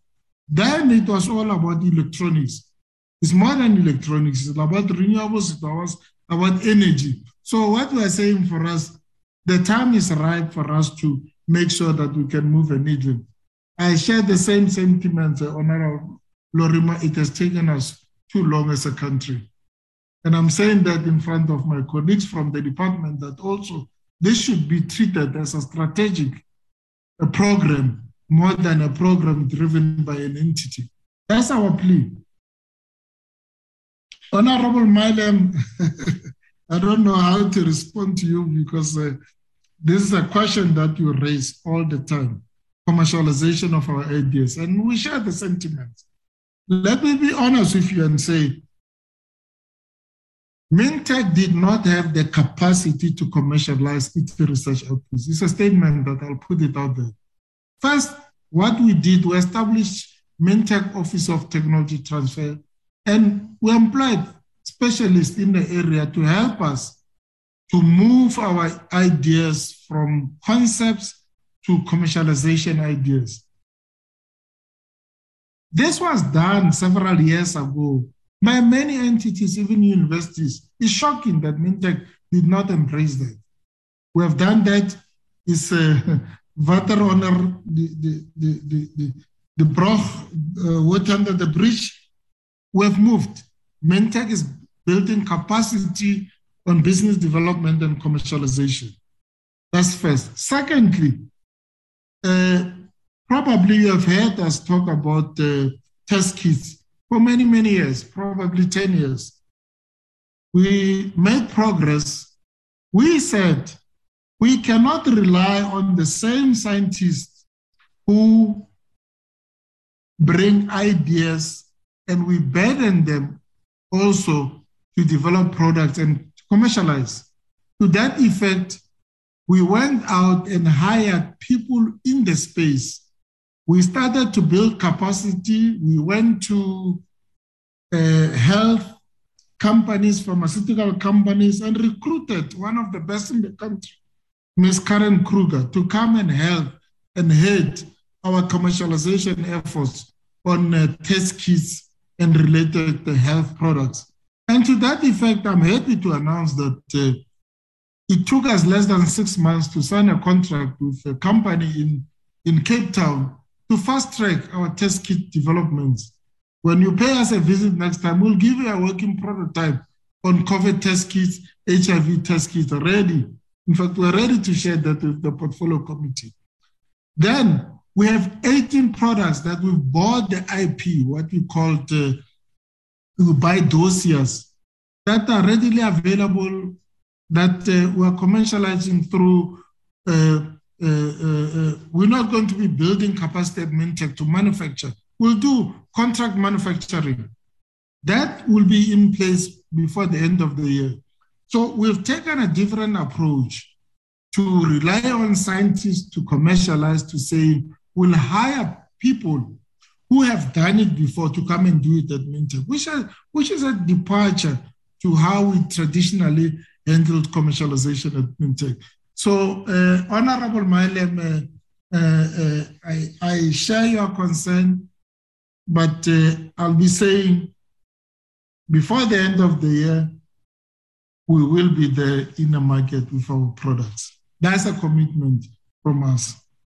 Honorable Malinga, the PhD, sometimes I don't know what to say because what we hear is that Mintek, all they want is just PhDs, which is not true. To do research, you need higher qualification. Minimum is a master's. But when we train women in mining, we don't need PhDs to do that. We have people who are highly qualified to train on mining-related issues, which is not a research question. On research, definitely we need PhDs. On a non-research project, we use relevant, highly qualified people to do that, who have the requisite experience and qualifications to do that. And the requirement is not a PhD to do that. We do a lot of things. In addition to mining, we do training on jewelry, we do training on all skills-related activities, which are not necessarily research, and that we don't deploy our PhDs to do that. So it's an area that from our side, we're improving the quality of our offering to make sure that at the end of the program, the individuals that we've trained, actually, they are able to execute. And most importantly, because some of them, they want to participate commercially in mine activities. So we empower them to do that. Thanks, Chair.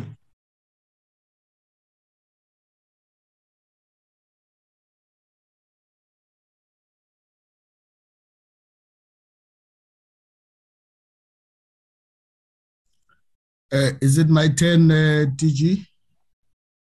Council for Geo-Science?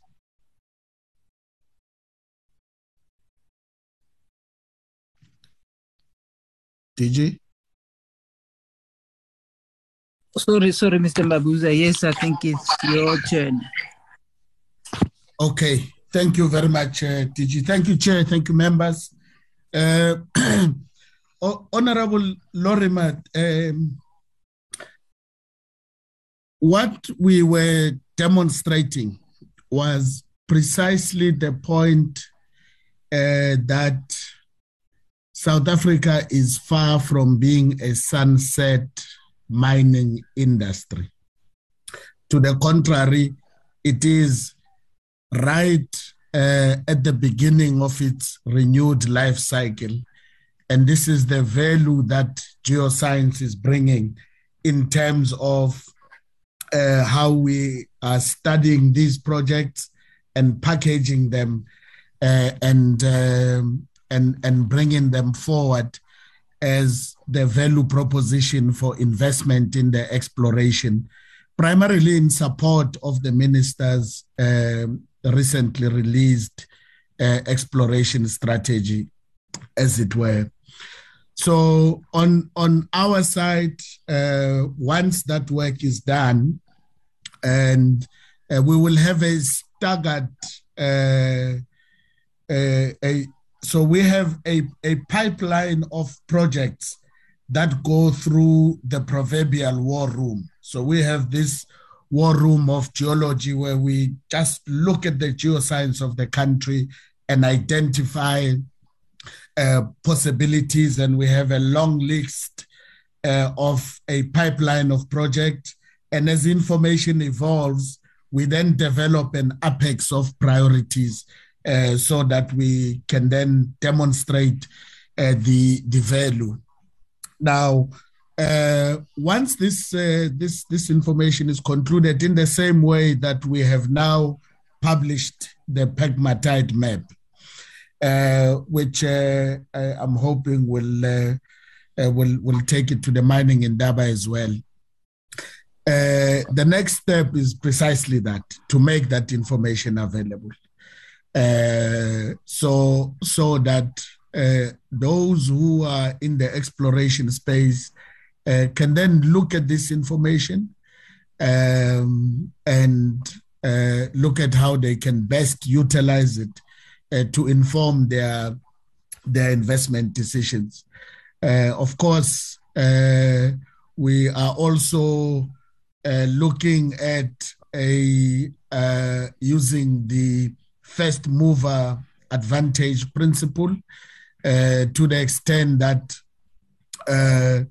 there would be opportunities that we explore to partner under certain strict conditions that will not undermine the mandate, the legislative mandate, in the exploration phase to a certain point.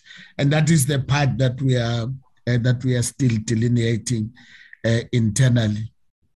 So when we undertook the strategic reorientation of the organization and began to realize how much we have, how much we still need to catch up, and the balance between the expertise that we have, the young people that are in the pipeline that are coming in, as well as some of the very specialized skills that we will require to deliver this project.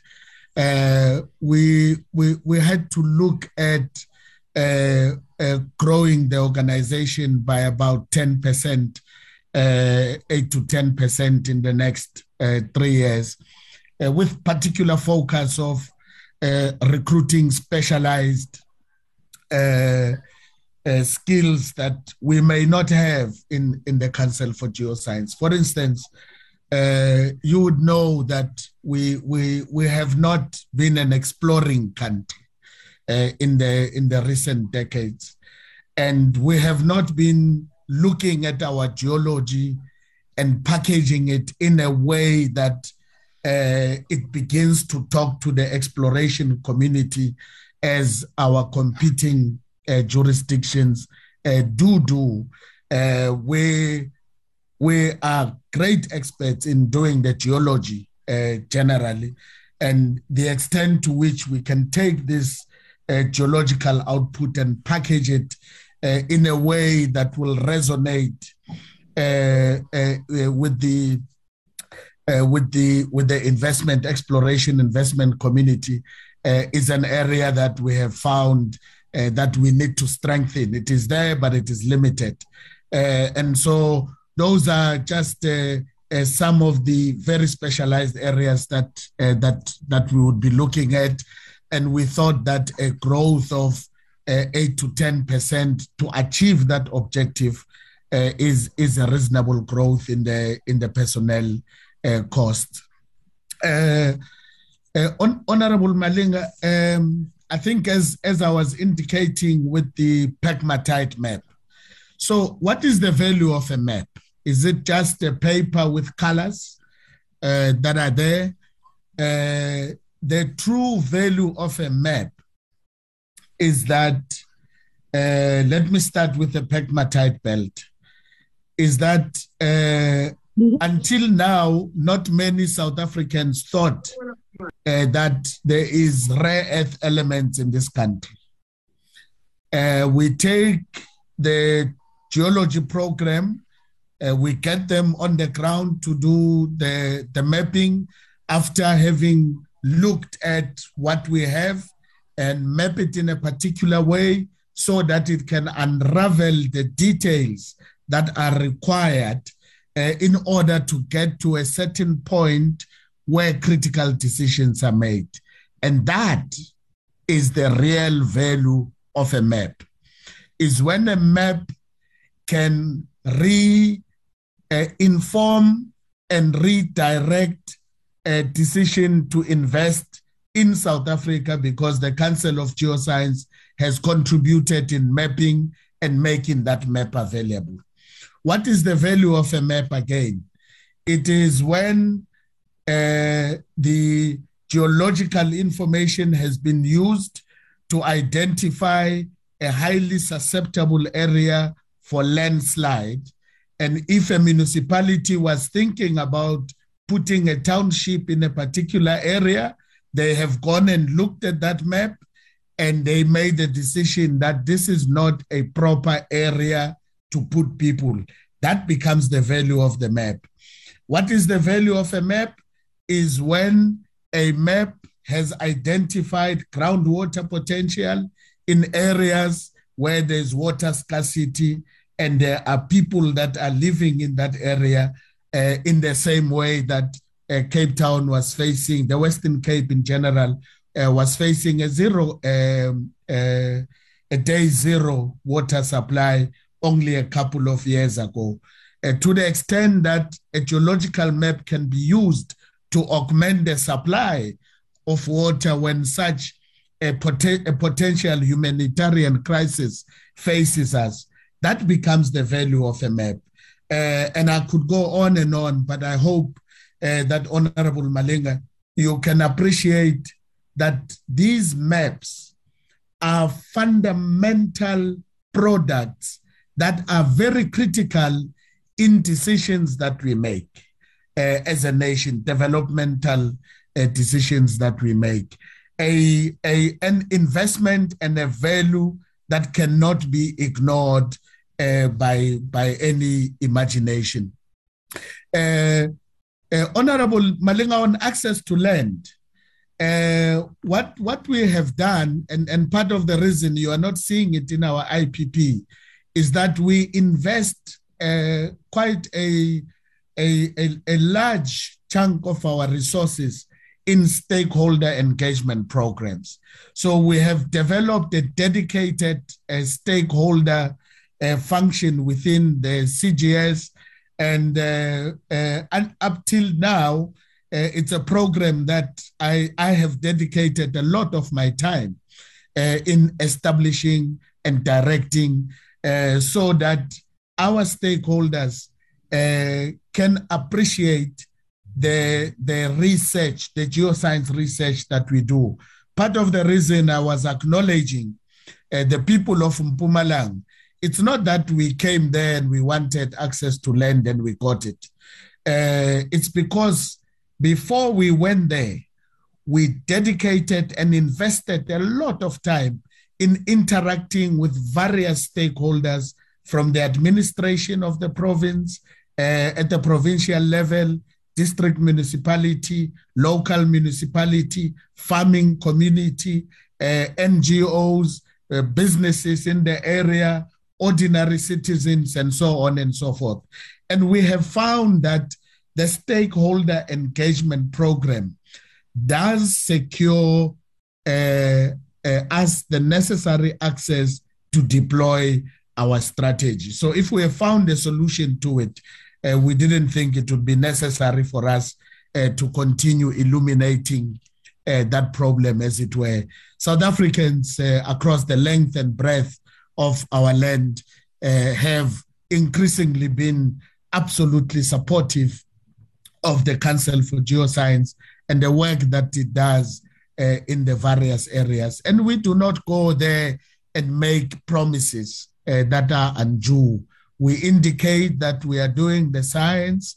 We are a state-owned entity. We are not a private business. We have a popular phrase where we say, in science, we don't know what we don't know. And often negative results, we consider them to be what we call a technical success.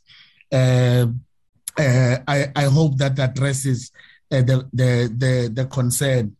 Honorable Malinga, on applications of artificial intelligence, Maluti Apofung is just an example of where we piloted the applications of artificial intelligence. We use that across in all our projects. We have developed artificial intelligence tools to identify mineral targets. Of course, the tool is exactly that. It's a tool, but it streamlines the huge data sets that we have and produces some products that are artificial intelligence based. And we sit as the team and go through an iterative process of confirming those artificial intelligence projects. If we have created an impression that we've only applied this tool in Maluti Apofung, then we have made a big mistake. It's got general applications. We have just used Maluti Apofung as an example of the applications of artificial intelligence in the context of 4IR and how geoscience for innovation thematic area is already in place in all that we do in the Council for Geoscience. Our water ingress project, we had given you quite a mouthful during the oversight visit. We thought that for the purpose of this presentation and given the time that we have, there's so much more that we do that is not reflected in the presentation on account of the volume and the time that we have. There's spectacular work that we are doing, not only as the Council for Geoscience, but it is the acid mine drainage program of government in which we participate with the ingress part, you would have seen that Mintek participate in other technical aspects. The Department of Water and Sanitation and its entities are participating in other aspects of water ingress. For our purposes, we are. I think that since we started with the water ingress program, I can confidently say that we are saving this country in excess of 380 million liters of water per annum. But those are the figures I just need to verify with the team. And so there's incredible progress that has been made with the water ingress project in the context of acid mine drainage management in its entirety. In addition to that, there's passive water treatment project. A pilot is located in Middelburg. We have been running this pilot. It is at the advanced stages of piloting it, and the results are absolutely positive. And would like to invite you at some stage to demonstrate how the plight of clean water in the Mpumalanga coal fields is beginning to be turned around with geoscientific research and intervention. I hope that that answers the questions that you have asked, Honorable Malinga. Chair, I think yours is largely at the department level, but certainly the products that are developed by and large and to a very large extent, we do work with the DDG responsible for policy and investment promotion, and coordination happens at that level, but I'm sure that the department will articulate that far more crisply and elegantly than I can ever imagine. Thank you very much, DG. Thank you, Chair. Thank you, Mr. Mabuza. Can we have SANEDI? Thank you. Thanks, DG. I will start with the question around the graph. I think it's easier one. Around the graph information on the slide. My apologies. I just noticed that it doesn't have a heading. That is indicative of the historical performance of the core programs. So that's what that slide was supposed to indicate. I just skipped it during the presentation just to try and manage the time. And then I will go on to the question around the funding. The EU funding, I think the concern there was around the conditions that are attached to the funding. There are no conditions that came with the funding to us. This is money that is secured through the National Treasury, secured by the department through the National Treasury for an energy efficiency project. And it doesn't come with any conditions attached to it. The contract will be signed by the National Treasury. And then through us, it comes through as an allocation.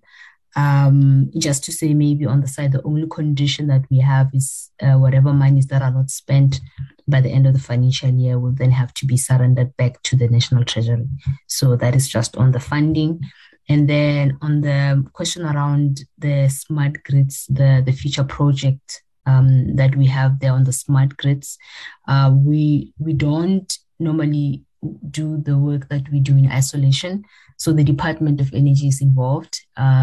The department is involved, and also we would involve other stakeholders such as SALGA and the National Treasury. Then that also helps in terms of making sure that whatever outputs that come out of this research then is also something that can be taken forward for implementation.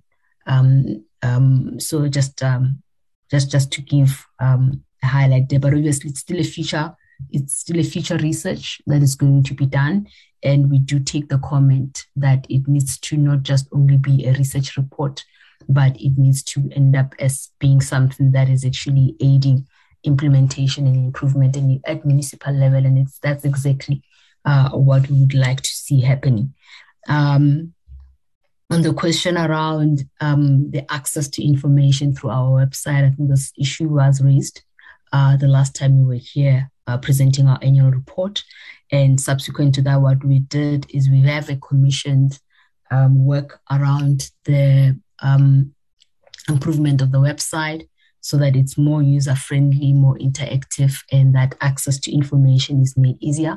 So that work is ongoing. So we're hoping that the next time that you visit our website, then you'll be able to easily engage with the website and be able to access all the information that you're looking for from our website. So that project is ongoing. So hopefully in the next 2 months or so, we will then be able to engage with a much better website and get access to that information. But in the interim, all the information that we have produced is available. And if any member would like to have access to that information, then we can just send that information through. But yeah, I think that was all of the questions that were raised. Oh yeah, and then also in terms of how is the information shared, usually once the reports are finalized, we will have workshops and seminars. We will invite a number of stakeholders and present this information to the stakeholders and make the research information available as well. So that's usually how we disseminate the information to the stakeholders and also through our website as well. Thanks. I think that is everything. Thank you, Chair. Thank you, Honorable Chairperson. So I think that's the last report, the responses from our CEOs. Thank you.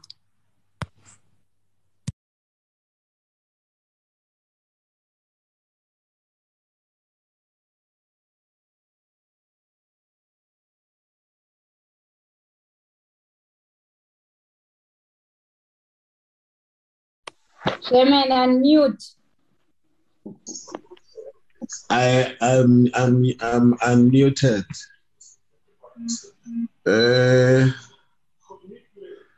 Thank you, honorable members. Unfortunately,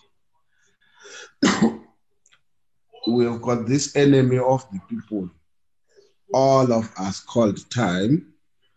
But I'm sure, like I said, we have interacted. There is some task or work that we had assigned, especially the two entities, which is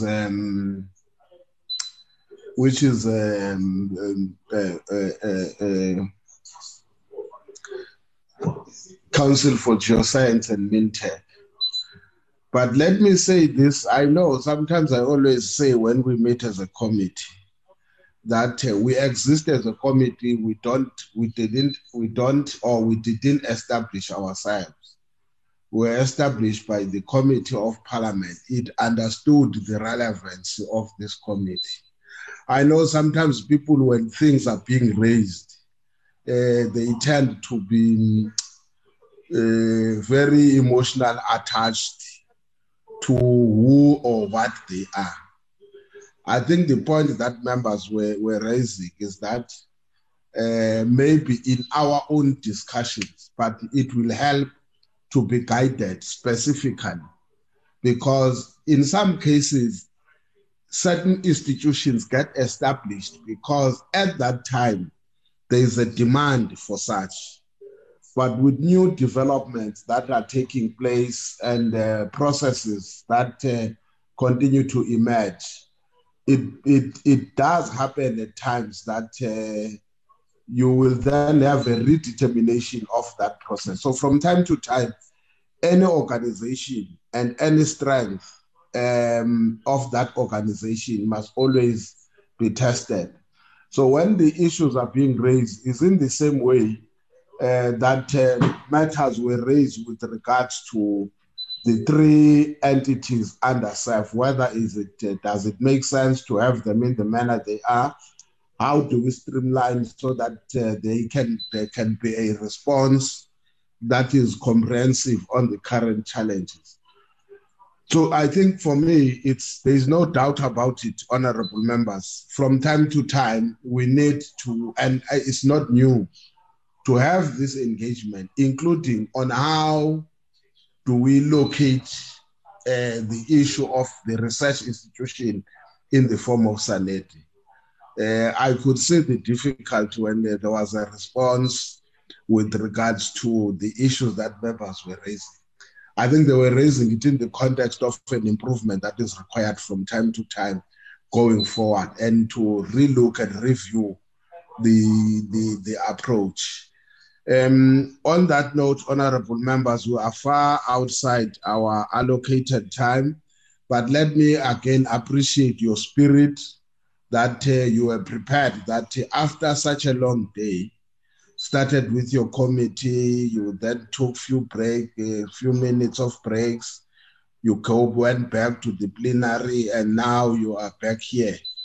That, for me, is some degree that demonstrates our commitment to ensure that we serve the nation, we serve the country to the best of our abilities.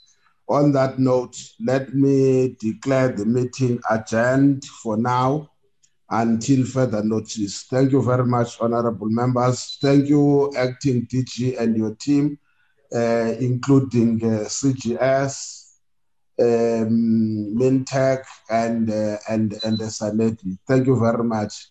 I won't say what I said somewhere. I nearly mistaken the acting CEO of SANEDI with another voice of my committee member who happened not to be in the meeting. I would have loved to hear both of those voices. Maybe it's me, I was mistaken. But on that note, thank you very much. The meeting stands adjourned. Recording stopped. Thank you, Chair. Oi, Chair. Oi. Thank you, Chair. Thank you, members. Thank you, Chair Mutuku. Tukze. Yep.